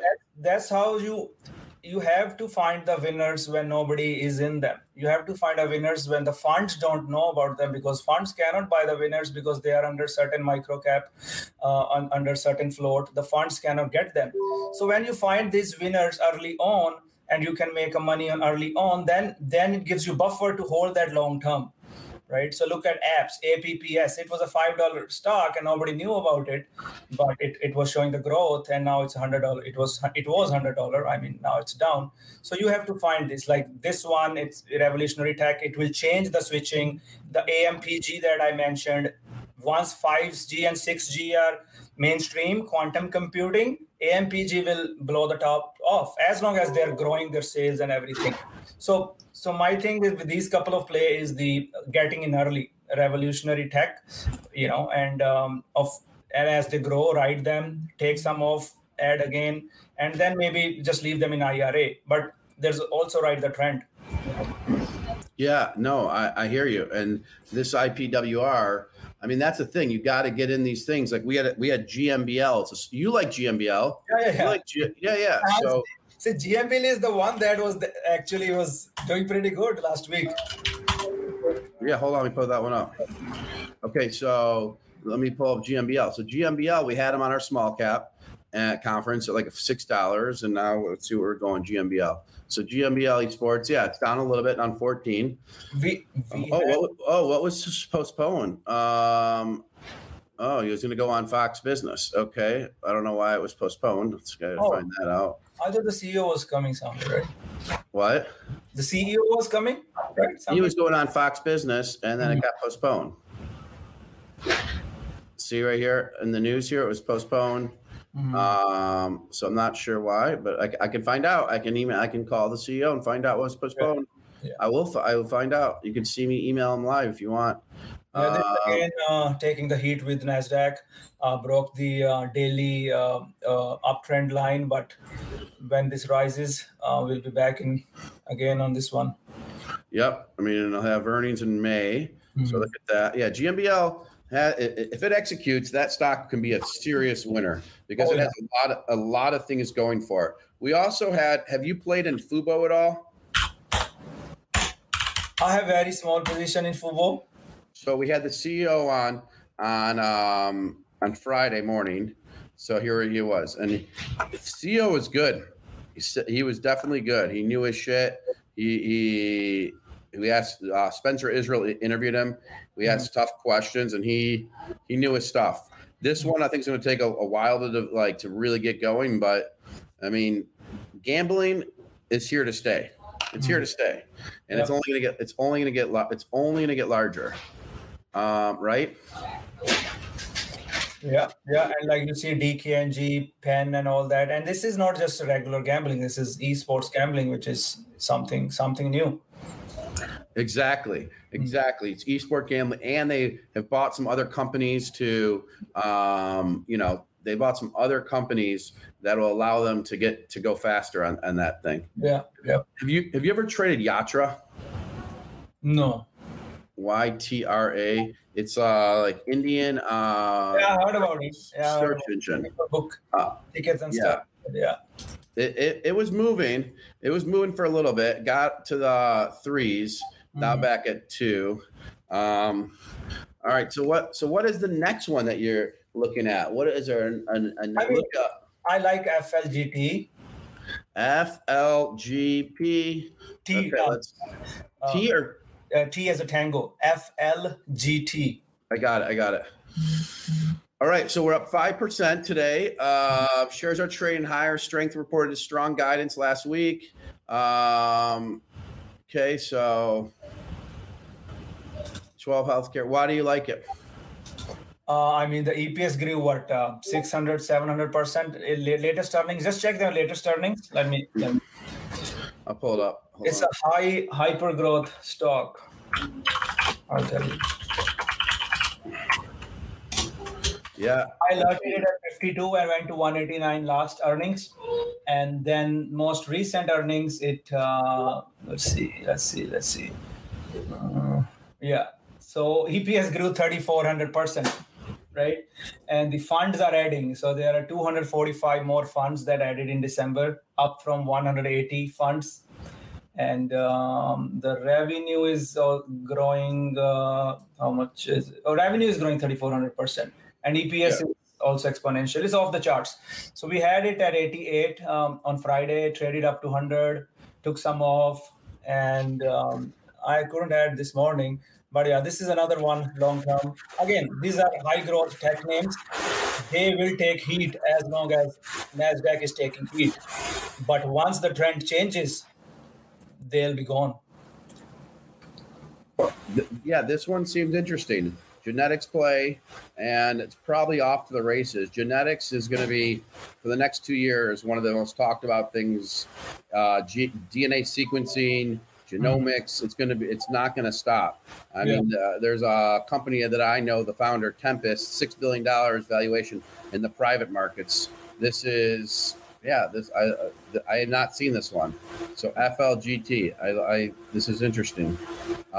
They have real numbers too. That's why I like it. Yeah. All right, I'm adding this to my watch. I mean, there are many names right now. I'm just waiting for the market. I have my focus list. It's better once the market is in trend. I mean, we'll do another session, and then we'll talk about those more, because right now everything is weak, and I don't like to buy them cheap. I don't care. I want to see the strength. So let's see what Nasdaq does. So what do you think about markets, Jason? What's your thesis here? My thesis is this way. I had to write my note down. I didn't see it saved before. Okay, it did save. All right. So what I think right now is there is indiscriminate selling. Like people are going to sell because there's so many SPACs coming out. The SPACs hurt the market because it's people sell stuff to get into other ones. I mean, you see it in the mortgage market. I mean, 3 other mortgage companies filed to go public after Rocket's successful. And so that hurts the market. It reminds me of the late early 2000s when every company was going public. It scares me. Ripster, I have 6 friends that have SPACs now. Like when I say friends, like good friends, they have SPACs. That's how easy it is to set up a SPAC. That's concerning to me, so that is my biggest issue. If somehow the IPO market, SPAC market slowed down, I would be a lot happier. I don't like when there's a huge, I mean, SPAC is also taking heat right now. I mean, all the high-flying SPACs are down too. I understand your point. There are a lot of these penny stock companies. They want to get SPAC, and there was one which ran 900% last month or something. So I understand your point. Like everybody is going in SPAC, and a few months ago, I would say a lot of people thought SPAC is an easy money. It's no longer an easy money, and it's getting trickier and trickier. And again, you know the reason why the SPAC is also taking heat right now. It's a speculative names. These are before the fact. They are the possibilities. They are the potential, but they are not what's happening right now. That's why people, when it sells, people are selling SPACs and they are going for the safer havens.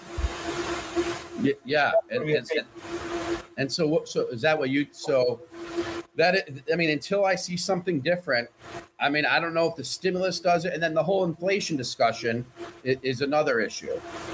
That's another issue, Ripster, because yields and all. Yeah, I'm just looking at skills. The guy sold some short this one. But it's a good name, though. It's a good name. Skills. I like skills. Yeah, so I see right here, you won't be able to see me share the screen. Wolfpack Research put that out there just now.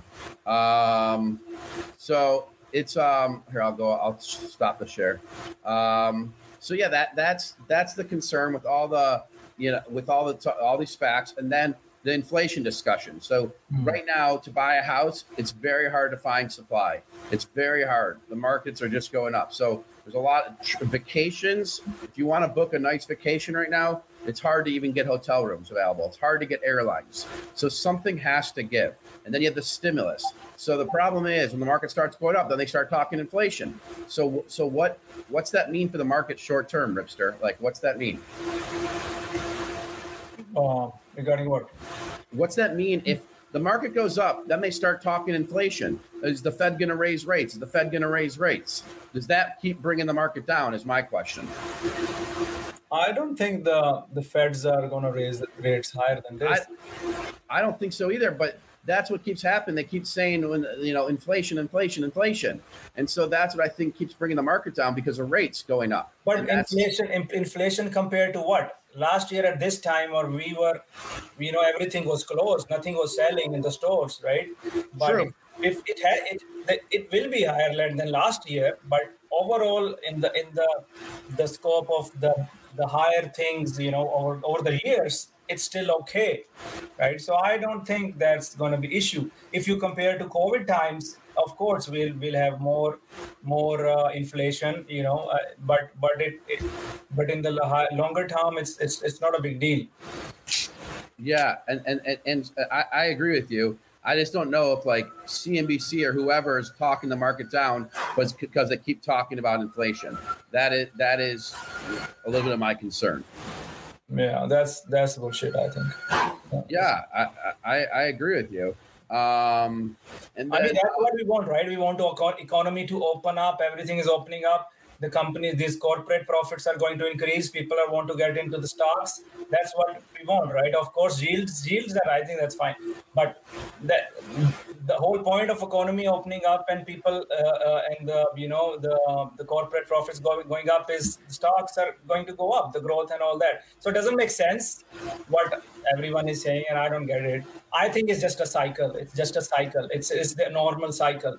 Tech is taking a beating. It will reverse. People are going into vaccine plays. Everything will go to mean, revert, and it should be fine. I personally don't think there's anything to panic right now, but I hate this chop what's happening right now. Yep, I hear you. Do you ever trade EXP Realty, EXPI? Yeah, that's one of my favorite too. EXPI was my another one of my Twitter alert went from 50s to 90s, 142s, I think. So I'm just waiting. EXPI, ZG, FTHM. Look at FTHM. These are four names you need to have. Which one? FT what? Fanta, Tango, Henry. Yeah, I got HM. Yeah, Fathom Holdings. I got it. Okay. So, yeah, these are four names that you need to keep. If you are trading EXPI, you need to also keep an eye on FTHM. These are online realtors websites. These are growing exponentially. When the things turn up, FTHM will be 100% from price right now this year. EXPI will be 100% right now. I don't know how more. Zillow can be another 30%. Maybe Zillow will go back where it was when they reported earnings. So these are the four names you need to keep eye on if you like EXPI. I like this. Yeah, I can tell you the numbers on FTHM. I did not know this one. Yeah, this was also one of my play from 25s on Twitter last year. And a lot of people made money on this one. It's I'm just trying to find their latest earnings. But it trades very thin and it's low float, so moves fast. Yeah, so I interviewed the CEO of EXPI last week. Oh, wow. Yeah, I had him on for about, I don't know, about 45 minutes. I asked the whole business model, like how it works, how the affiliate, so I definitely asked a lot about that. Another stock I may look at, I don't even know, hopefully it's still public, but like fun, Cedar Fair, is that public still? Outdoor amusement. Yeah, look at that. Wow. Look at FUN. Look at that chart. Oh, I missed it. Darn it. I was been thinking about it for like weeks. FUN, this is like Cedar Point outdoor amusement park stuff. People are going to go outside, enjoy amusement parks. This is a no-brainer. Does it? Oh, slow. ATR is just $2 is ATR. Okay. ATR? Yeah, I always look at average true range of the stock I'm trading. If average true range is like 1 or under 1, I don't care about it. I need a good fast mover. This is not bad. It's setting up nicely. Wait, which stock did you say though? You said FUN, right? Fun? Yeah. Then you said something else. A something. No, I didn't say anything. Oh, okay. I thought you did. So yeah, fun is up 2% up $1. I mean, but I'm just I'm looking at the chart from 6 months ago. Look at FANG, FANG, FANG. FANG, Diamondback Energy. Yeah. Why do you like this one? I mean, I'm out of it now, but we traded it last week. So you see the 75 breakout at 75, the flat top breakout. That was, it was a technical trade, and it was showing strength when the whole market was showing weakness.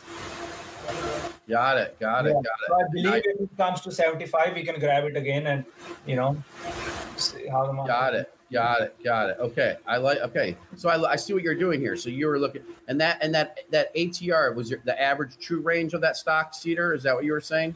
Fun? Yeah, fun is ATR is not bad. It's $1.5 or something. Yep. Yeah, it's so funny because when you're talking technicals, I'm always on the fundamentals and even though I don't look at the technicals. And I know I should. I use technicals sometimes for when I'm going to sell, but I mostly trade investing based on the story and not the technicals, which I know you do. Yeah, no, I combine everything, so Okay, now best of everything, and it works out really nice. Got it. Now, one guys, follow Ripster47 on Twitter if you don't already. And Ripster, we're making a page for you on Benzinga. It's like Ripster's rules, your rules of the game. Ripster is one of the best out there because he's always giving, right or wrong. He's always giving, and he has his rules of the game. So we're making a cool little thing and a video graphic for him. You'll like it, Ripster. We're surprising you with something very soon. I appreciate it. Thank you. Yes. But there was one question that are there any resorts or hotel opening stocks that you're looking at in the space? Yeah, I think I was looking at Las Vegas Sands, LVS. LVS, okay. All right, so LVS pulling up the chart. But it has to get over 65. Okay. Yes. Win is another one. LVS Win. I just bought some Win as we talked. Was that a bad move? I literally just bought it. You'll be fine. You'll get a breakout over 138-ish or something. Then you'll get 150 quick. All right. So LVS. I didn't know if you had found any like small cap ones that are out there too. That's what I was, I mean, a lot of them have already ran SPR. Got it. All right. What's this one? PLYA. I don't know this one. Playa Hotels and Resorts. I never heard of it. PLYA. Never. I'm not. 2.2 market cap billion.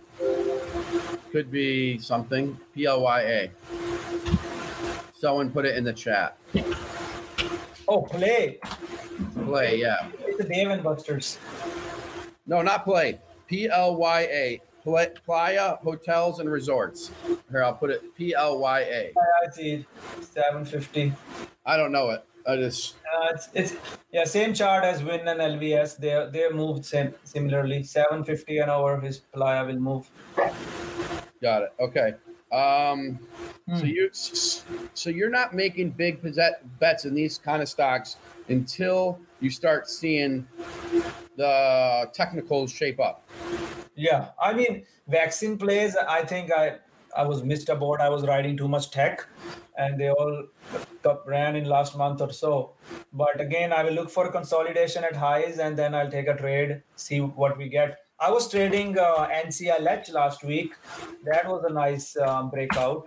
NCLH, but it fell off after that. Yep. Yeah. Norwegian Carnival. I have a stock OSW. They run the spas on cruises. So I was looking for a derivative play. So it's One World Spa Holdings, OSW, and they run the spas on cruise lines. So I've owned this one for a decent amount of time, probably 5 months now. Hasn't done much until recently, though. It's if cruises come back, OSW will go up. Right. So that's my cruise play. Because I think cruises. I guess people will book them for sure. I mean, with the vaccine and stuff. How is the vaccine getting circulated where you live? Are most people getting it who want it? No, in Canada, Canada is short of vaccines. Got it. Here it's starting to spread, but not as fast as what would make the market move up. So I don't know.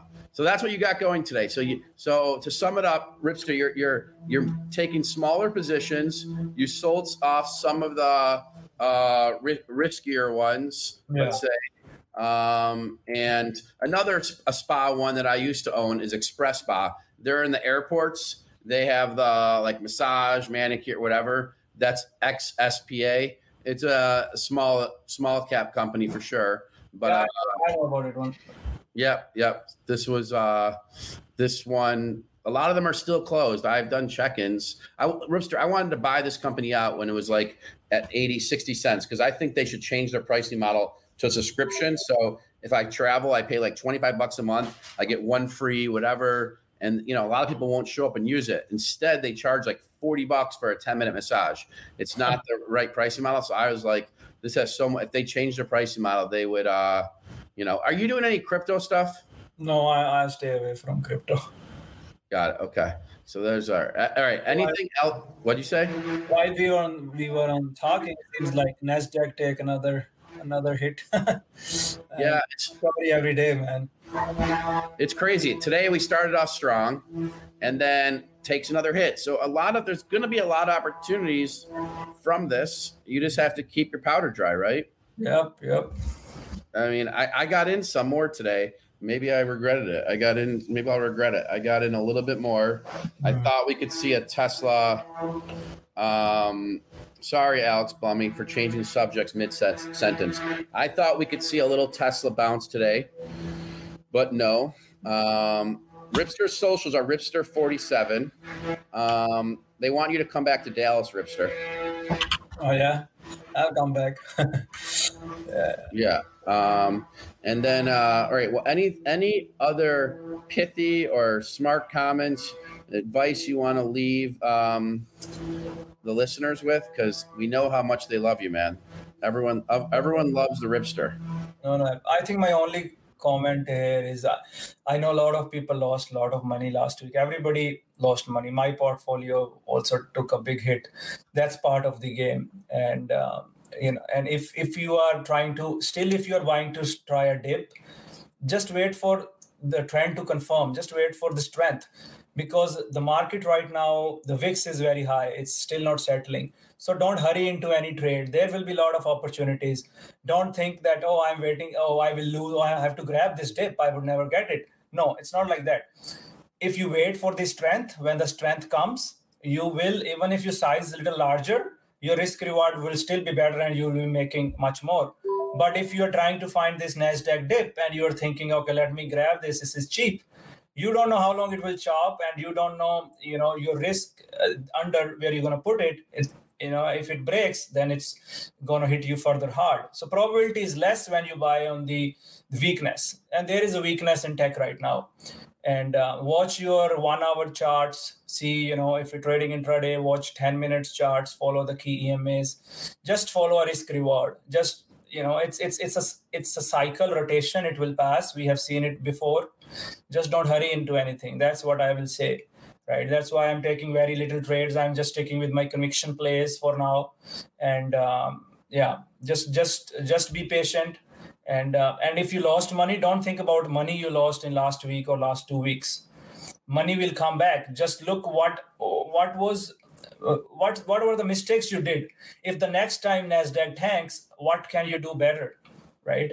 Let's say your portfolio was down 50% last 2 weeks and you did some mistakes. Don't think about that you lost that 50%, right? You think, my money, I have to get my money back. You will never get your money back, right? If I lost some money last week, I don't think about getting the money back. The money is gone. I'm thinking that I will not repeat the mistakes. Next time NASDAQ takes a hit, I will not repeat the mistakes, right? I was buying Zoom, I was buying TTD, I sized more, and it was a big loss. Few of my mistakes, right? I could have just stuck with my, some other plays, some penny plays which were running, just some things that you learn out of this cycle. And market is not going anywhere. Market will still be here tomorrow, day after, next month. There will be drawdowns in the market and trends. This is a market cycle. So just learn from what happened last week and just be patient and focus to implement, all the good points. And then, that's it. Just focus. No, Ripster, your advice is very much appreciated. Some of the comments are, Rip is the most rational voice out there, dropping knowledge like bombs here. Great interview. We love you, Ripster. And then I wanted to read one other one that I can't find now, but this one person just wrote a very nice thing about you. He's very calculated and wise to follow his path. So, what you do is awesome, and you talk common sense.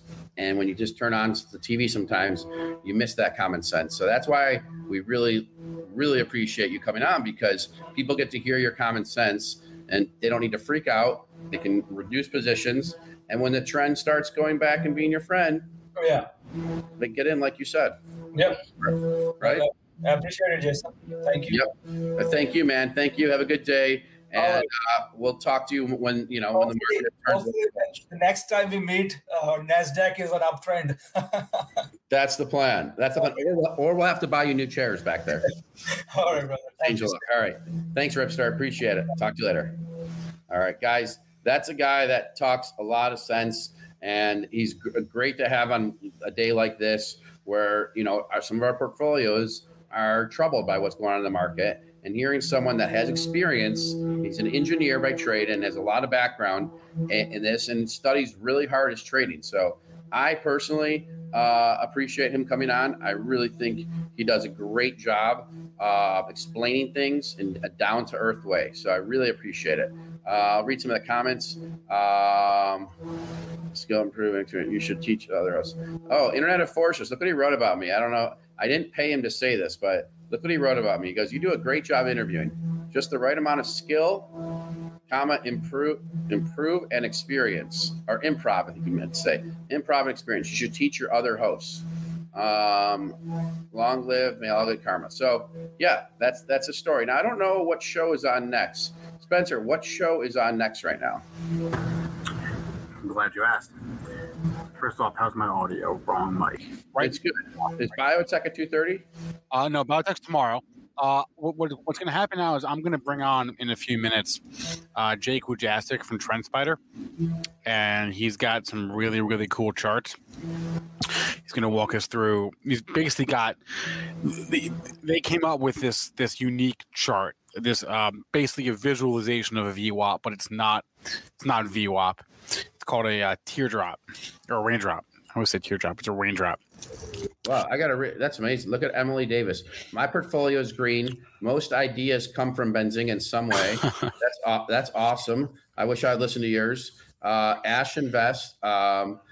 Jason, don't listen to that. You're doing a great job keeping the service. And a couple quick housekeeping items. That I know some of you subscribers to the YouTube channel get maybe too many alerts with videos. I'm working with the team to space out these clips. Some of them don't need to be released right away. They can be released on the weekends, but you shouldn't be getting 40 notifications a day. Yep. I saw a few of those comments. I thought I got that. We fixed that last week, but it seems like maybe we didn't. So working with the team to, at the most have like a couple clips a show, but they could have a more, but they don't have to, if they're evergreen type clips, they don't need to be released that day. They just need to say when they are. Evergreen means like they can last longer than just that day. This type of is not seen in other trade channels. You should have 80% viewer like ratio. Thank you, Internet Enforcers. Wow, he is very nice today. All right, so that's sweet, Spencer. Trend Spider has some great stuff. Then after Trend Spider, I've got my ETF show. That from 3 today it's going to be at 3:00, but going forward, Monday, Wednesday, Friday, it'll be at 2:30. And I've got a manager of an actively managed tech fund, and the fund is not ARK Invest, and the manager is not Kathy Wood. It's another active tech ETF manager who's competing with Kathy in the active ETF space, active tech ETF space. And his name is Bruce Lee, and he'll be on at 3:10 with me. He's from Esoterica. The ticker for the fund is WUGI. And then we've got Pre-Market Prep at the close, and we've got the Benzinga Pro happy hour. So that's the slate for the rest of the day. Jake Wojcicki should be in. And guys, we're working on getting you a show schedule. There's a lot of changes happening. Lots of changes. We have a lot more shows that are starting this week that you'll see with different hosts that we think can bring light to the market. So we're trying to give you guys a home that when you want, you can come check us out live. Right now, we're about 8 a.m. to 4 p.m. live. That could change, so just keep that in mind. And we're gonna, keep changing improving the schedule. Then you guys should be able to see the schedule daily. So yeah, he did say Bruce Lee. I was gonna say something too about that, but I didn't. Thanks, NCal. Ads and sponsors is my guy. I agree with a variety of guests is what makes a channel great. And then, I don't. Oh yeah, Internet Enforcers. He wrote, how is that Ding Dong Bruce has 10,000 viewers and we have 1,500. You give such free plus you don't stuff your face. Okay. We don't have a money thing. People, aren't doing the contributions, but he's referring to Bruce from Chicago has that money thing on top to donate the stuff. This might be too taboo topic. Austin Henning asked, but does Benzinga make money? What do you mean? Do we make money on here or do we make money in general? I don't know what your question is. So Austin, if you give me what your question is, and I'll give you the answer. Austin, you could be a chat mod. Just just email powerhour@benzinga.com. Yeah, I don't know. I think we have embedded, or maybe we don't have embedded video clips on our website. Spencer, have you told Jason Shubs to link to 10 to 20 videos a day? Yep, I have, but I have not followed up about it. So that's on me. I've told them, but I haven't followed up. You're killing us, man. They keep saying that. This is Spencer Israel's thing. Like, look at the comment. Because then we'd have people linking. It would be because like Bruce has 10,000 viewers, and we bring on guests. We do all this work for the show. We have these videos. We have look at this stuff. I'm not even sure. What was that?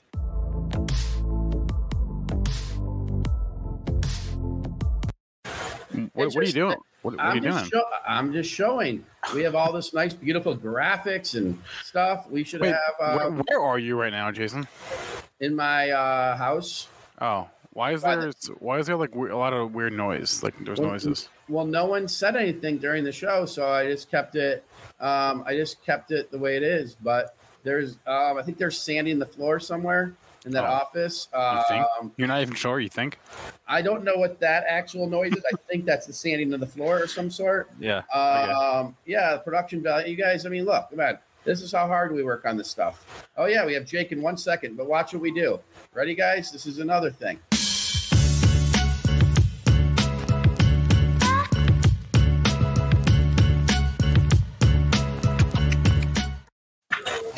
We should bring on our guest then if we just played the video. Yeah, yep, that's exactly why I did it. And I got to take Internet Enforcer's feedback to the support. Internet Enforcer, send me the link to where you're seeing that problem. Yeah, I didn't quite see. I don't know what the link he was referring to. So, yep. help us out with that. All right, let's bring on our guest, Jake Wojastik from Trend Spider. Jake, hello. What's going on, man? I saw you went for a nice long run over the weekend. I did. It was beautiful. I'm not stalking you, I swear, but you tweeted about it. Nice long run. I mean, in Denver, you get 30-degree days, and then you get 65-degree days. So it's nice to, nice to get out there when it's nice. I think today I'll do that again, and then it starts snowing on Friday. So probably clears your head too after a week of just staring at charts, right? Yeah. No, I got lucky last week. I got to ski, and then I got to go on a couple runs after that. Not so fair. I'm pretty happy with it. Not fair. All right, Jake, let's bring on your charts here. Share your screen, and we can see what you're looking at. I guess let's just start broad. What are you looking at today? Can you see my screen? I can. Okay, so I am really looking at these names that have still been just absolutely destroyed, but that are value stocks. So your Walmarts of the world, these stocks that are just have no reason to drop like they did over the last few weeks or so. Since February. So I'm looking at like your Walmarts of the world. I'm looking at these stocks that are likely going to do well from this stimulus. With the 10-year the way it is, it keeps going up. That's not good for growth stocks. And on top of that, a lot of these growth stocks are just so overcrowded that they just continue to get destroyed. I respect Kathy Wood a lot. I think she's great, but I think it's gotten to the point her transparency is actually hurting. And a lot of these stocks that she's been entering and adding to are getting so overcrowded that they're becoming just so bloated with people that are just so, oh, Kathy this, Kathy that. I don't even know I'm in this stock, but Kathy's in it, so I'm in. And then they keep seeing the stock go down. That overcrowding of these trades is just so evident, and it's really been happening for a couple of weeks. I mean, nothing against her. I think she's great, but there's a lot of names like PLTR, like SKLZ, that are just continuing to get hammered because I think they're overcrowded. And this type of environment, when the 10-year is ripping like this and it's still going up, that's not great for growth stocks. So you're looking away from growth into value for now, right? Yeah, Walmart. I like Macy's. I don't know if you'd call Macy's value. I think it's a crappy company. I would call. Yeah. Well, okay. So like, when I say that, I mean I don't think it's a great company. I do agree it falls in that position, but I've had some interesting experience with Macy's with our new house, and they just they didn't do anything great for me. But the chart looks amazing. I'm not going to sit here and say I'm not going to trade Macy's because I don't like it as a company. If the chart's there, I'm going to trade it. So this is one that I love right now. I love the anchored volume by price. You can see there's a ton of volume holding at this area, acting as a nice base for price to move up. Wait, hold on. Explain that anchored volume by price concept, because I'm not sure if a lot of our listeners who watch in the afternoons are familiar. Yep. So the anchored volume by price. So if you're looking at regular volume, you're looking at volume as a function of time. So at the bottom here, you can see that all of these volume bars represent 1 day of price and volume action. Now, on the right-hand side, we have the volume by price, which is measuring how many shares are aggregating or distributed at each price range. So you can see here, generally, like how you use the anchored VWAP, you anchor it from a pivot point, you anchor it from some type of capitulation point. In this case, for me, I'm anchoring it here from December 22nd, because this is when the trend changed. So obviously we've been in an uptrend for a while, but this is when the pivot occurred and we continued the trend to the upside. So for me, starting it here, I want to know, since all of these people who were in and were long and probably either took their profit or whatever the case is, from this point in time, from $10 up to $22, $24, where are these shares holding? So we can see that since that point in time on December 22nd, there's a lot of shares holding right in this 15 to about 1575 area. And you can see what happens is, as the price is kind of aggregating here, everybody's holding at break even. So this creates a base for price because all you need is supply to dry up, meaning that all of these people who are break even just need to stop selling, or who knows, maybe you have some people up here who bought at 21, 22 and who are finally capitulating. Once that supply is dried up, then you have this really strong setup here. And like I said, it's, a lot of people look at these companies, they look at PLTR and they're like, oh, this company is great, all that. But if you're a technical trader, that really shouldn't matter. I mean, if the chart is not telling you that the price action is looking as a probability, at least to the upside, it doesn't matter. Now, there's plenty of reasons why maybe you'd want to hold PLTR over the long term. But for me personally, I'm trying to trade these patterns. I don't care what PLTR is doing. If it looks bad, then I'm not going to hold my position. So that's an example. I was been in and out of PLTR quite a few times over the last month or two. And, it's just not looking great. You have, so if we go to Fubo real quick. Yeah. Anytime that you have, let me go to the session candle here. Anytime that you have a wick like this, and let's just get rid of this. Anytime you have a wick like this, Friday looked really strong, but still it was a red candle. So, but just based on the wicks. But anytime you actually open within this wick, that to me is not a strong indication. You had your perfect kind of trap here and then just a breakdown. So to me, anytime you're going to gap down into this wick, you're likely going back down to at least this wick below. So you see that in Fubo. Fubo's already a little ahead of the game compared to PLTR, but you can see PLTR is doing the same exact thing. We gapped down into this wick. We had this little fake out here. And I mean, to me, that doesn't scream bullish. So, from a technical perspective, and if you're trading, you want to trade high probability setups. And, there's a lot of people in here that are just very emotionally connected to or attached to some of these growth stocks. And to me personally, I'd rather look at what looks good on the chart. I mean, Walmart has gotten beaten down here. But Walmart's one of those ones that if the stimulus is going to do what it's supposed to do, Walmart is probably not going to be hurt. On top of that, it's not just that perspective. You also have this technical perspective where from this high here on the 17th, you have quite a bit of shares aggregating here.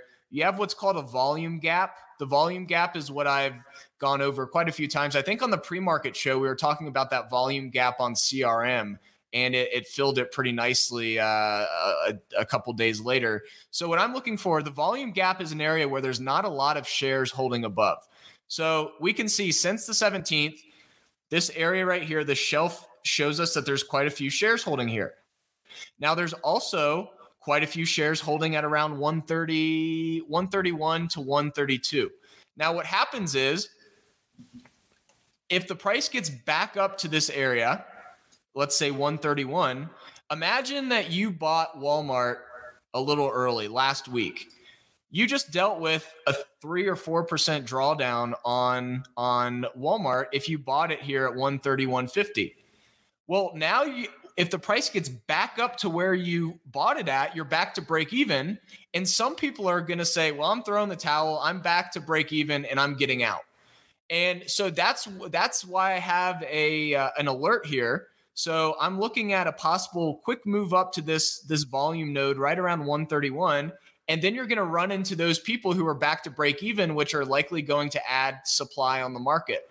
So you have to use these volume areas as an area of, is this break even demand? Is this break even supply?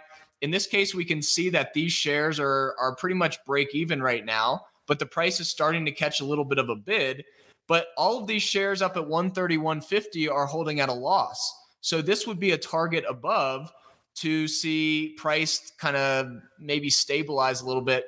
But here, where I have this highlighted, there's nobody holding here. There's very little shares holding in this window of around 129.60 to around 130.75. So what happens is you don't have a lot of people that are back to break even until you get up to that 131. So the price is able to move very quickly through this gap in price. So that's what I'm looking for on Walmart. So it's a technical setup, but it's also one of those plays where it's been beaten down. This is something that should respond to stimulus. You got the S&P 500 up almost at 1% at one point today. So I think this is going to catch up, and I think it's lagging the overall markets right now. All right, I have some questions, but let's just go to the chat instead. Lester Ortega asks about NEO. NEO, another stock that so many people are so emotionally connected to. I'm not saying that to offend anyone, but there's so many people that just are it's your NEOs of the world, it's your PLTRs of the world, it's your FUBOs of the world. There's just too much emotion connected with these stocks. Same thing, we gapped down into this wick. Where do I think this is going? Well, probably right back down to at least this wick below. Just like if we gapped up into a wick, let's say we look at FUBO, right? On the weekly chart a couple months ago, right here, same type of thing, except on the opposite side. You gapped up into this wick. You did pull back a little bit, but you opened in this wick. And then what happens? We go to test this wick above, and we overshoot it. So you can use this philosophy both to the upside and the downside. Anytime that you're really gapping up into a wick, you're generally going to test that previous wick again. So, to the downside, I think NEO is going to retest those lows. Maybe it doesn't. I'm not here to predict the future, but you're just taking these setups and just seeing what's happened in the past. But yeah, I don't like when you gap into that. Let me go to the session candle. Sorry, because the daily will show a little differently. But yeah, I mean, NEO, SKLZ, all of these stocks have just kind of had a cult following, and everybody thought they were just going to continue to go up, and then on top of this technical setup I was mentioning where we gapped into the wick, NEO is up still from March. 1,500%. If we anchor the volume last March. Last March. If we anchor the volume by price here from this March 19th low, you can see that we're kind of entering this void, this volume gap that I just talked about on Walmart, except the opposite, where it's a volume gap to the downside. We're in an area where we don't have a lot of people holding right now. This is the volume gap. It's an area of low liquidity. And you don't really have another area where a lot of people are going to be back to break even until around 27, 28. Yeah. So right now, anytime that the price is in one of these gaps to the upside, you're generally going to resolve to the upside until you get to that next volume shelf above. And just like in the downside here, you're going to likely resolve to this next area. And just imagine, right? You're holding at $27, maybe $27.50. You're still up 30% from your entry. You're probably going to say, this doesn't look good. I'm going to take my profit. And if enough people start thinking that at the same time, it becomes a self-fulfilling prophecy, a waterfall of supply on the market, because there is still a lot of profits there. So can you zoom out? I would imagine there's a lot of overhead supply. Or maybe zoom in. I'm just curious if there are people that are now underwater in this thing. Exactly. Yep, that's a good point. So we're going to keep the anchored volume by price from here. You can see that, and that's a great point, Spencer. Thank you for bringing that up. Anytime that the price is below one of these shelves, it's going to act as overhead supply. Why? Well, if you bought NEO at $45 and now it's at $36, if it goes back to $45, you're going to be back to break even, and you're probably going to consider just selling and moving on. And you're probably not the only one thinking that. So these areas act as a level of supply above, because all of these shares are now just got done holding at a drawdown. Now they're back to break even. They're probably going to sell and exit. Anytime the price is below, I'm going to call that break-even demand, because this is where this was initially a demand zone. This is where people came in and accumulated the shares before moving up. So all of these people, the price is likely going to at least stabilize for a little bit if we move down here, because now all of these shares don't have any more supply or any more profit to sell. So they are adding to the supply until it gets back down to where they're break even. But you also have to consider, look at how many people are holding here. Another shelf. This is at $13. You have a lot of people holding at a profit here. And the market moves in waves and tides. And, these were really kind of poster child bull market companies, but they're not always going to be like that. No different than, stocks in the early 2000s, your GEs of the world were incredible stocks. And then for the last 15 years, they've done nothing except go down. The market moves in tides. And so is the tide changing on these growth names? Well, they're certainly very overvalued. So that's something to keep in mind. And then if we were going to look at NEO, I'm going to turn on the gap snake here. I like the gap snake because it just highlights these areas that are gaps below, so I don't have to go search for them. So you can see here, we have a price gap below around $10. We have a price gap below here around $21 to $23. We have another gap below here around 28. So, the beautiful thing about doing analysis on something like NEO is I have no position. I'm not short. I'm not long. I'm just looking at the chart. So hopefully it kind of allows people to see, my unbiased perspective here. Could we continue up? Sure. But we're going to run into a ton of supply, as you mentioned, right around this 45 area above, where a lot of people are now underwater. For those asking, this is a volume profile. Jake, is this on Thinkorswim, this indicator, or this study? It is. I mean, the volume. So I wouldn't call this the volume profile because the volume profile has another kind of part of it. This is volume by price. So we're literally just measuring since a specific point in time, where are these shares holding, and aggregating at. Now, what's unique on TrendSpider is the ability to visually move this. So you guys can see this vertical dashed line. As I move this, we're measuring the price from wherever I anchor it from. So let's say that we want to know, since we topped out on January 11th, where are majority of the shares holding? Well, we can see that there's a lot of shares that have aggregated way up here. There's a lot of people underwater since this January 11th high. So the ability to move this visually and just say, okay, I want to start maybe from,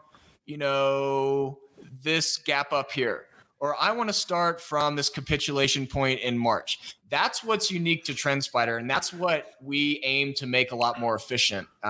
Because if you go on Thinkorswim, I'm pretty sure the volume bars are the opposite way. I think they're pointing to the right instead of into the left. So you can't really see what the price action, how it's responding to these shelves because it's pointing the other direction. So that's something I like on TrendSpider is it does point towards price. So you can see how price is interacting with these levels. And then on top of that, the ability to visually anchor this from whatever point in time you want. You don't have to go in and say, so there's a couple ways this works. Either the volume profile on a lot of these platforms is simply going to start wherever your first candle starts on your chart.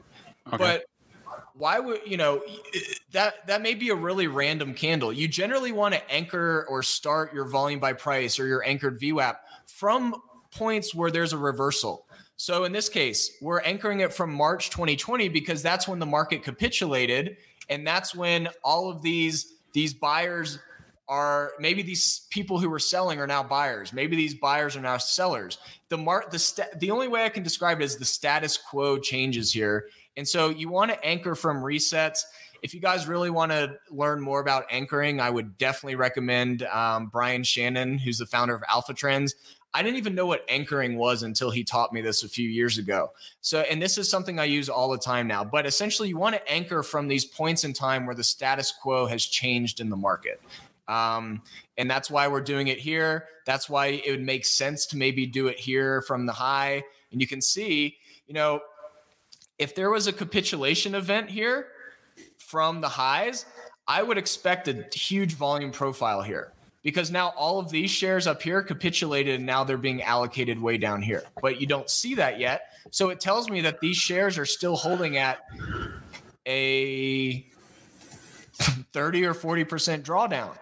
So to me, the capitulation hasn't kicked in yet. So, I mean, I think NEO's been a great one to trade to the upside, but it can be a great one to trade to the downside too. And I think there's a lot of people who are so ingrained about bullishness in the market going up. I'm generally very bullish on the overall market, but with growth stocks right now, I think they got way too overextended and they're nowhere near, valuations that they could hit even in a few years.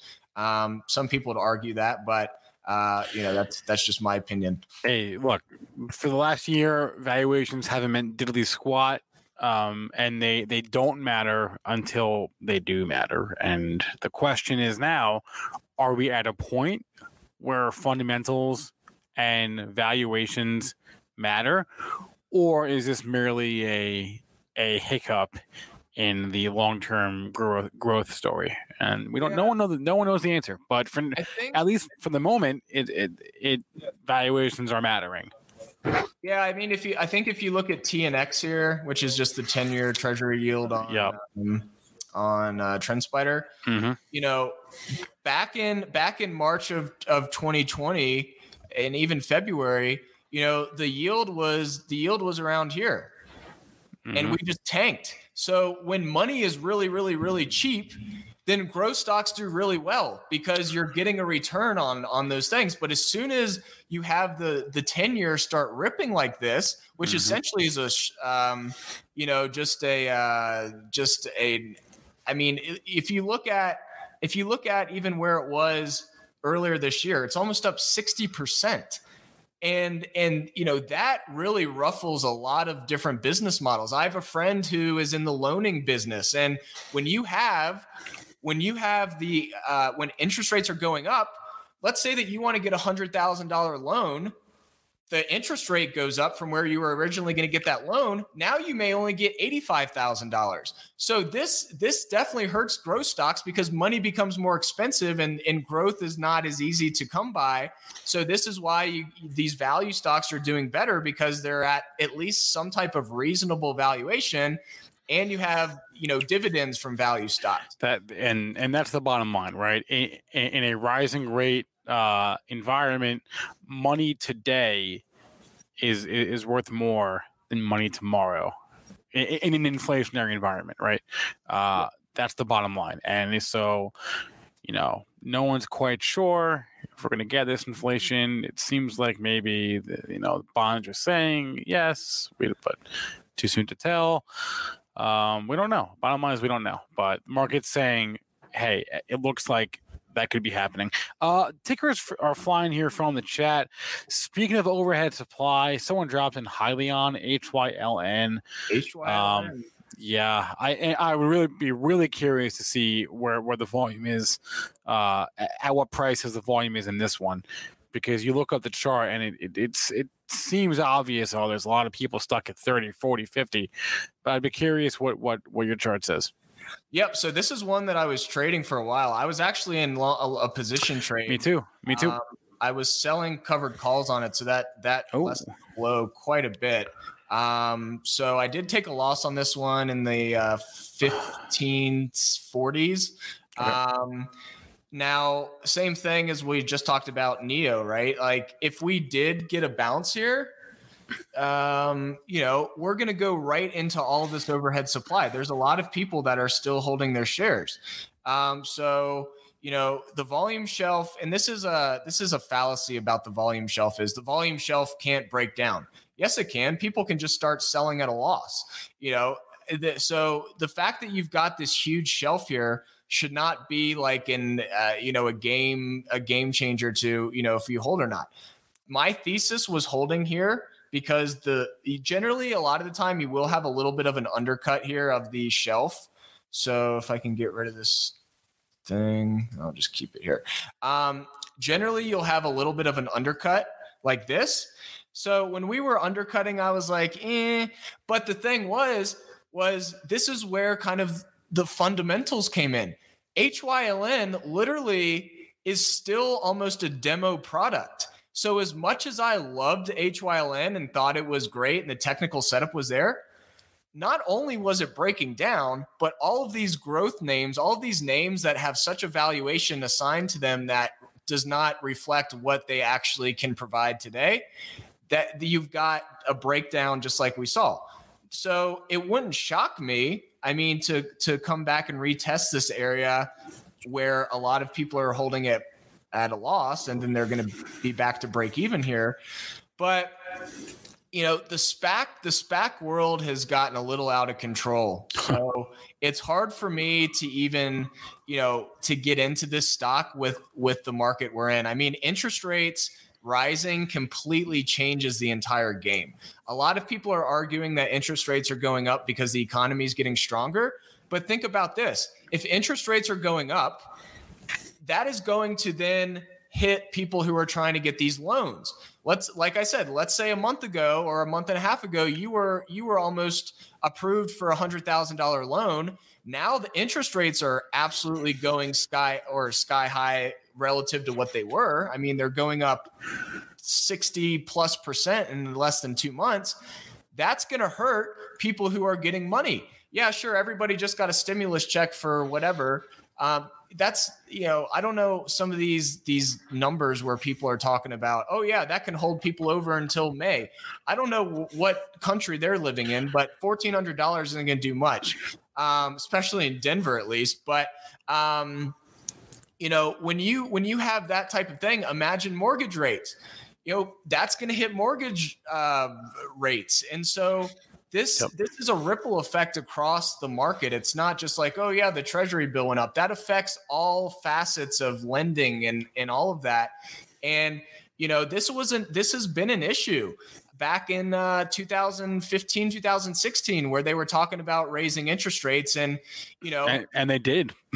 Yeah. And the market was literally going up on any type of sign that the economy was doing worse. Why? Because that means that interest rates would go down. Yeah. And then as the market would do, as economic strength numbers were coming out, it was actually hurting the market because there was a better chance that they were going to raise rates. Yep. So I think we're in that same environment where a stronger economy is actually hurting the market, or especially growth names, because that entails that interest rates will likely go higher. And it's just weird.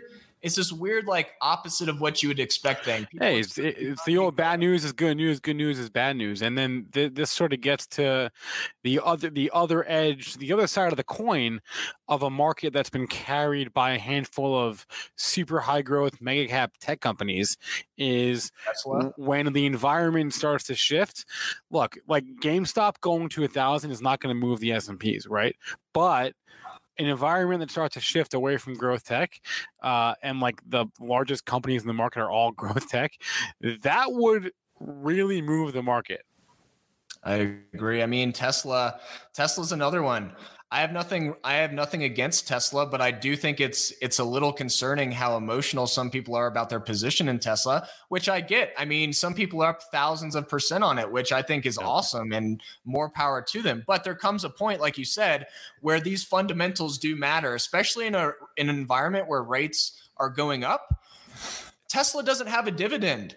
You know, some of these high growth names, Fubo doesn't have a dividend. PLTR doesn't have a dividend. Why would you hold it then if you've got, you know, rates going up elsewhere? You go into these dividend stocks where at least it's still beating what the 10-year is doing, or some of these other government bonds. So same thing here. If we anchor the volume by price on Tesla from this March low, your next level where a lot of people are going to be back to break even is way down at 420, which is kind of ironic. But compare when you kind of go back and see what Elon first said funding secured was at, but that was pre-split, or that was hundreds of dollars ago. Yeah, and so, you know, I'm not even sure what 420 is at this point. I think it was a 5-for-1, right? So that's what, 2,000. What is that? $2,000? Did I do that right? Well, yeah, so, 2,100. That's what that is. Yeah. So I mean, at this point, you know, and this is where we talk about zone. Oh, I'm sorry. I divided. I multiplied. Mine's divided. Right? The opposite. I'm sorry. 420 divided by 5. That's 84. Yeah. It would be down there. So this is why you have to look at these areas as a zone, right? So like we have shares from about 400 to about 450. And like anything in the market, there's no precise level. Like, you know, you can't go in and be like, oh yeah, guys, the next level of support's at 445.83. You know, it's a zone. Like you have people that get margin called. You have people that sell a huge market sell, and there's nobody to absorb that supply. It's going to move the market more than right to the penny. So I would say for Tesla, a general zone would be 400 to 440. I know that's a 10% kind of margin of error, but that's kind of where I think this is going. I mean, look at it. Same thing. I just think we're going to retest at least 530s in the coming day or two. That would be a huge drop, but you can see the momentum is starting to build on a lot of these names to the downside. I'm not sure, like PLTR, same thing, 2274, we're hitting new lows. Like momentum is definitely starting to come in. And then you go into your names like this. Macy's is now up. So what's happening is the money is rotating from these growth names to your Macy's of the world, to your stocks like GE of the world. I don't know what GE is doing today, but I would assume it's up. Yeah. It's up. You assumed right. So yeah, it's just this classic rotation is happening. And like there were so many people that were talking crap about GE. Sorry, I don't know if I can say crap, but yeah, you can. Way down at $6. And it's just interesting to see how that tide has turned. If we go to the monthly chart, I mean, GE, let's anchor the volume by price from the top here.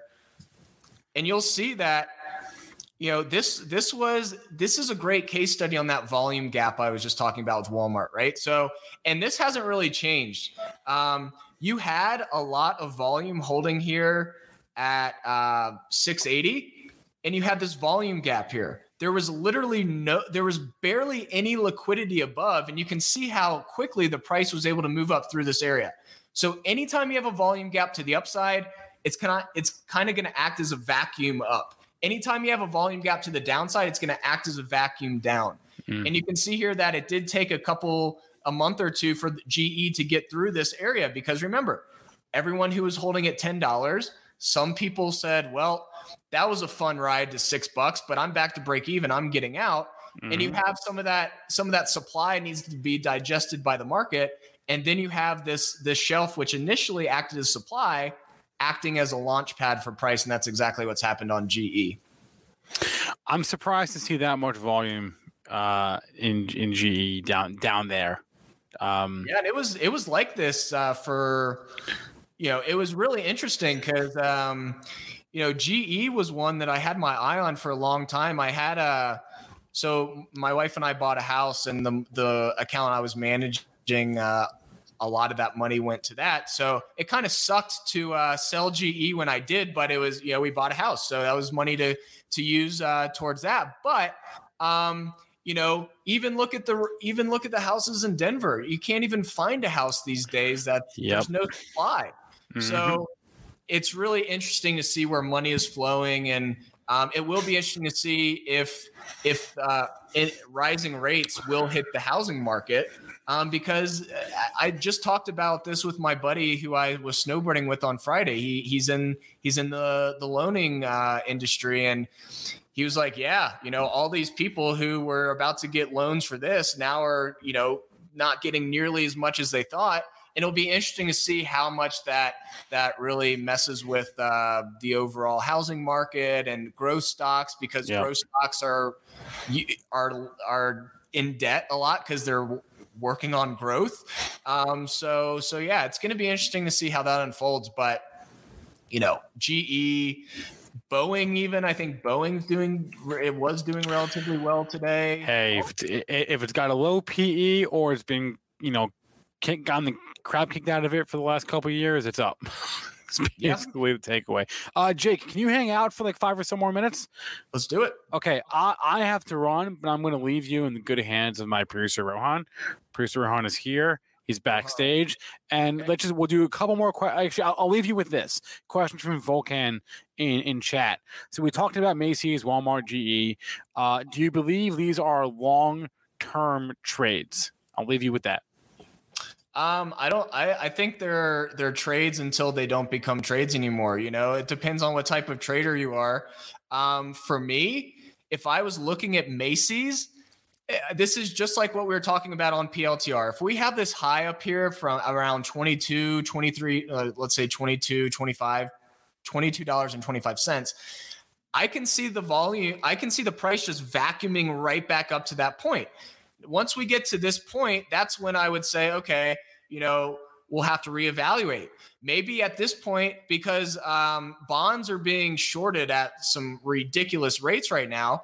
If there's a short squeeze in bonds, that means the price of bonds is going to go up, and technically the interest rate should go back down. So who knows? Maybe in 2 or 3 weeks, this whole interest rate increase thing cools off, and there's a short squeeze in bond prices, and rates go back down. And then you just have to take it at this point in this market a day at a time. You really don't know what's going to happen.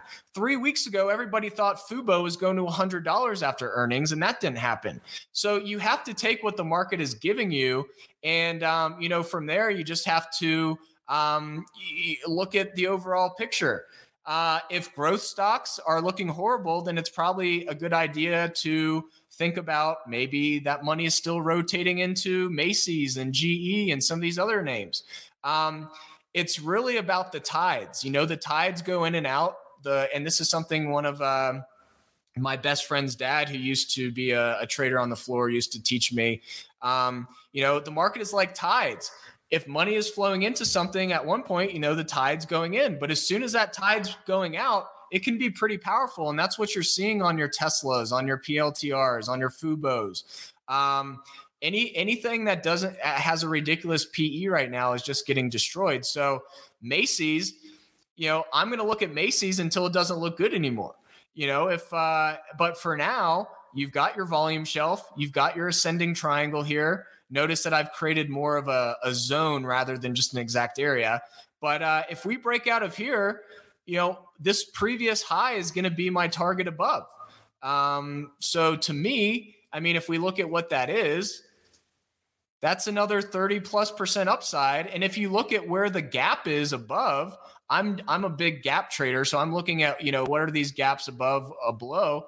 You technically have a gap way up here in the upper 20s. So, that would be something I'm looking at. Just like if you look at Tesla, you have gaps below for quite a while. If we turn on the gap snake here, which is just the automated gap detection, this chart looks like Swiss cheese. You've got a gap down here at 131. You've got a gap down here at 170. You've got a gap here at 240. I don't want to count all of them because there's too many. So, at some point gaps fill, not all of them fill. You can go on the S&P 500 and you can see gaps that still haven't filled from like 2014 or earlier. So I'm not here to say that we're going to go fill the gap on Tesla at $88. Definitely not saying that. But there's a lot more gaps to the downside than there are to the upside. And that's something that I think is worth noting. You don't have any gaps currently to the upside.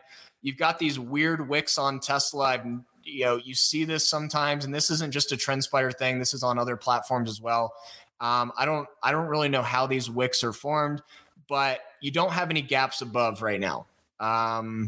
So gaps are something that really help me kind of see things a little clearer. So for Tesla, you've got your main gap down here around 412 to 433. And then NEO, I think we talked about is even down in the low 20s. So, we'll have to see what happens. But all in all, I think the main point here is that growth names work in a very low interest environment when rates are dropping. But as soon as rates start going up, that money that these growth names need to get to the next step gets more expensive, people start going into dividends because, technically some of these stocks right now still have dividends that are higher than what, some of these fixed income rates are. So it's a search for yield, and yield can be fixed income yield, such as like a dividend. You get a yield from that. A bond, you get a yield from that. With growth names, your yield is just your actual capital gains on your position from it going up. So it's just the tides are turning right now. And, even though these stocks are down 30 or 40%, if we're really, and this is what happened in the dot-com bubble, rates started going up.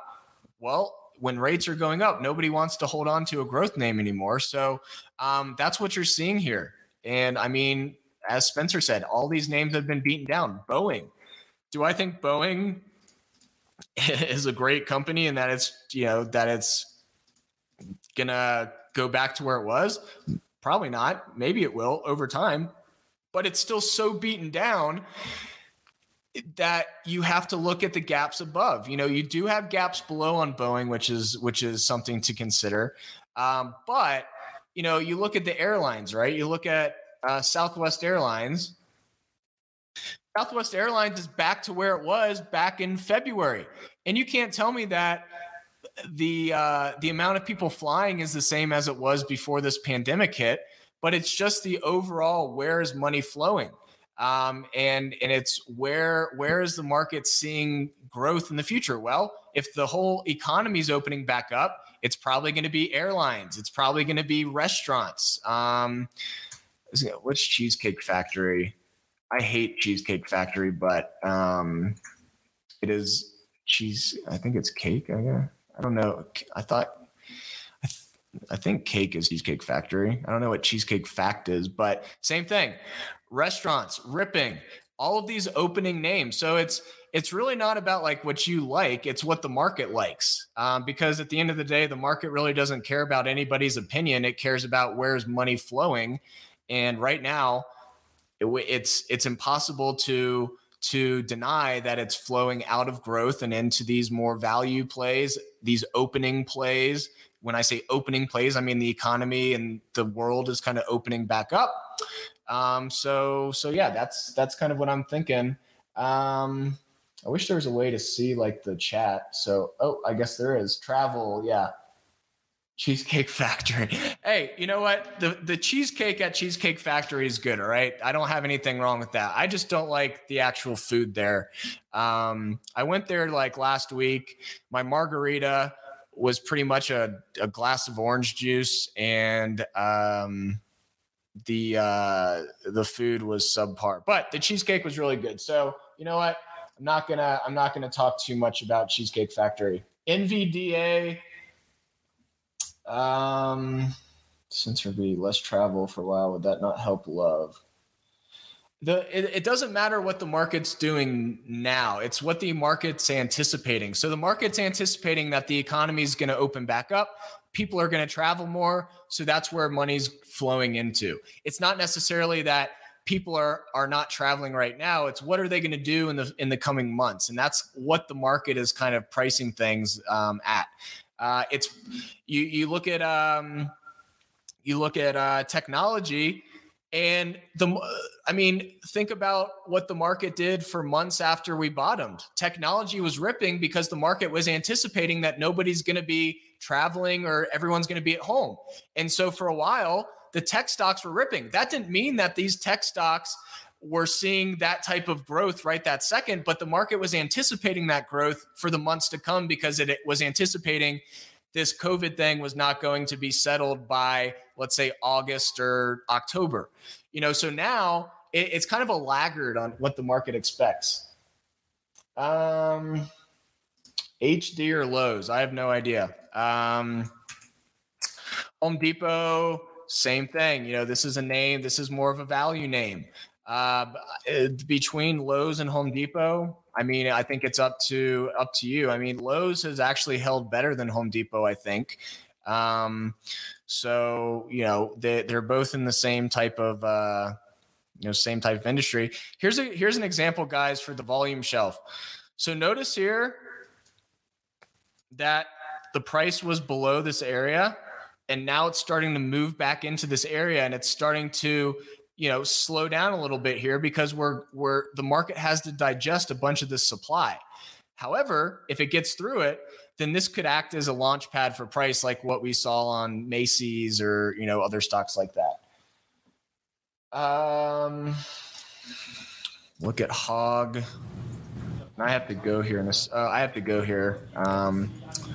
No worries. What's up, Jake? I gotta head out. I got another thing here in a second. But yeah, Hog has a big gap above. It's holding pretty well. So I'll leave it at that. If you guys do want to try out Trendspire, the automated gap detection, I didn't touch on raindrops much, but there's a lot of things you can use on the platform.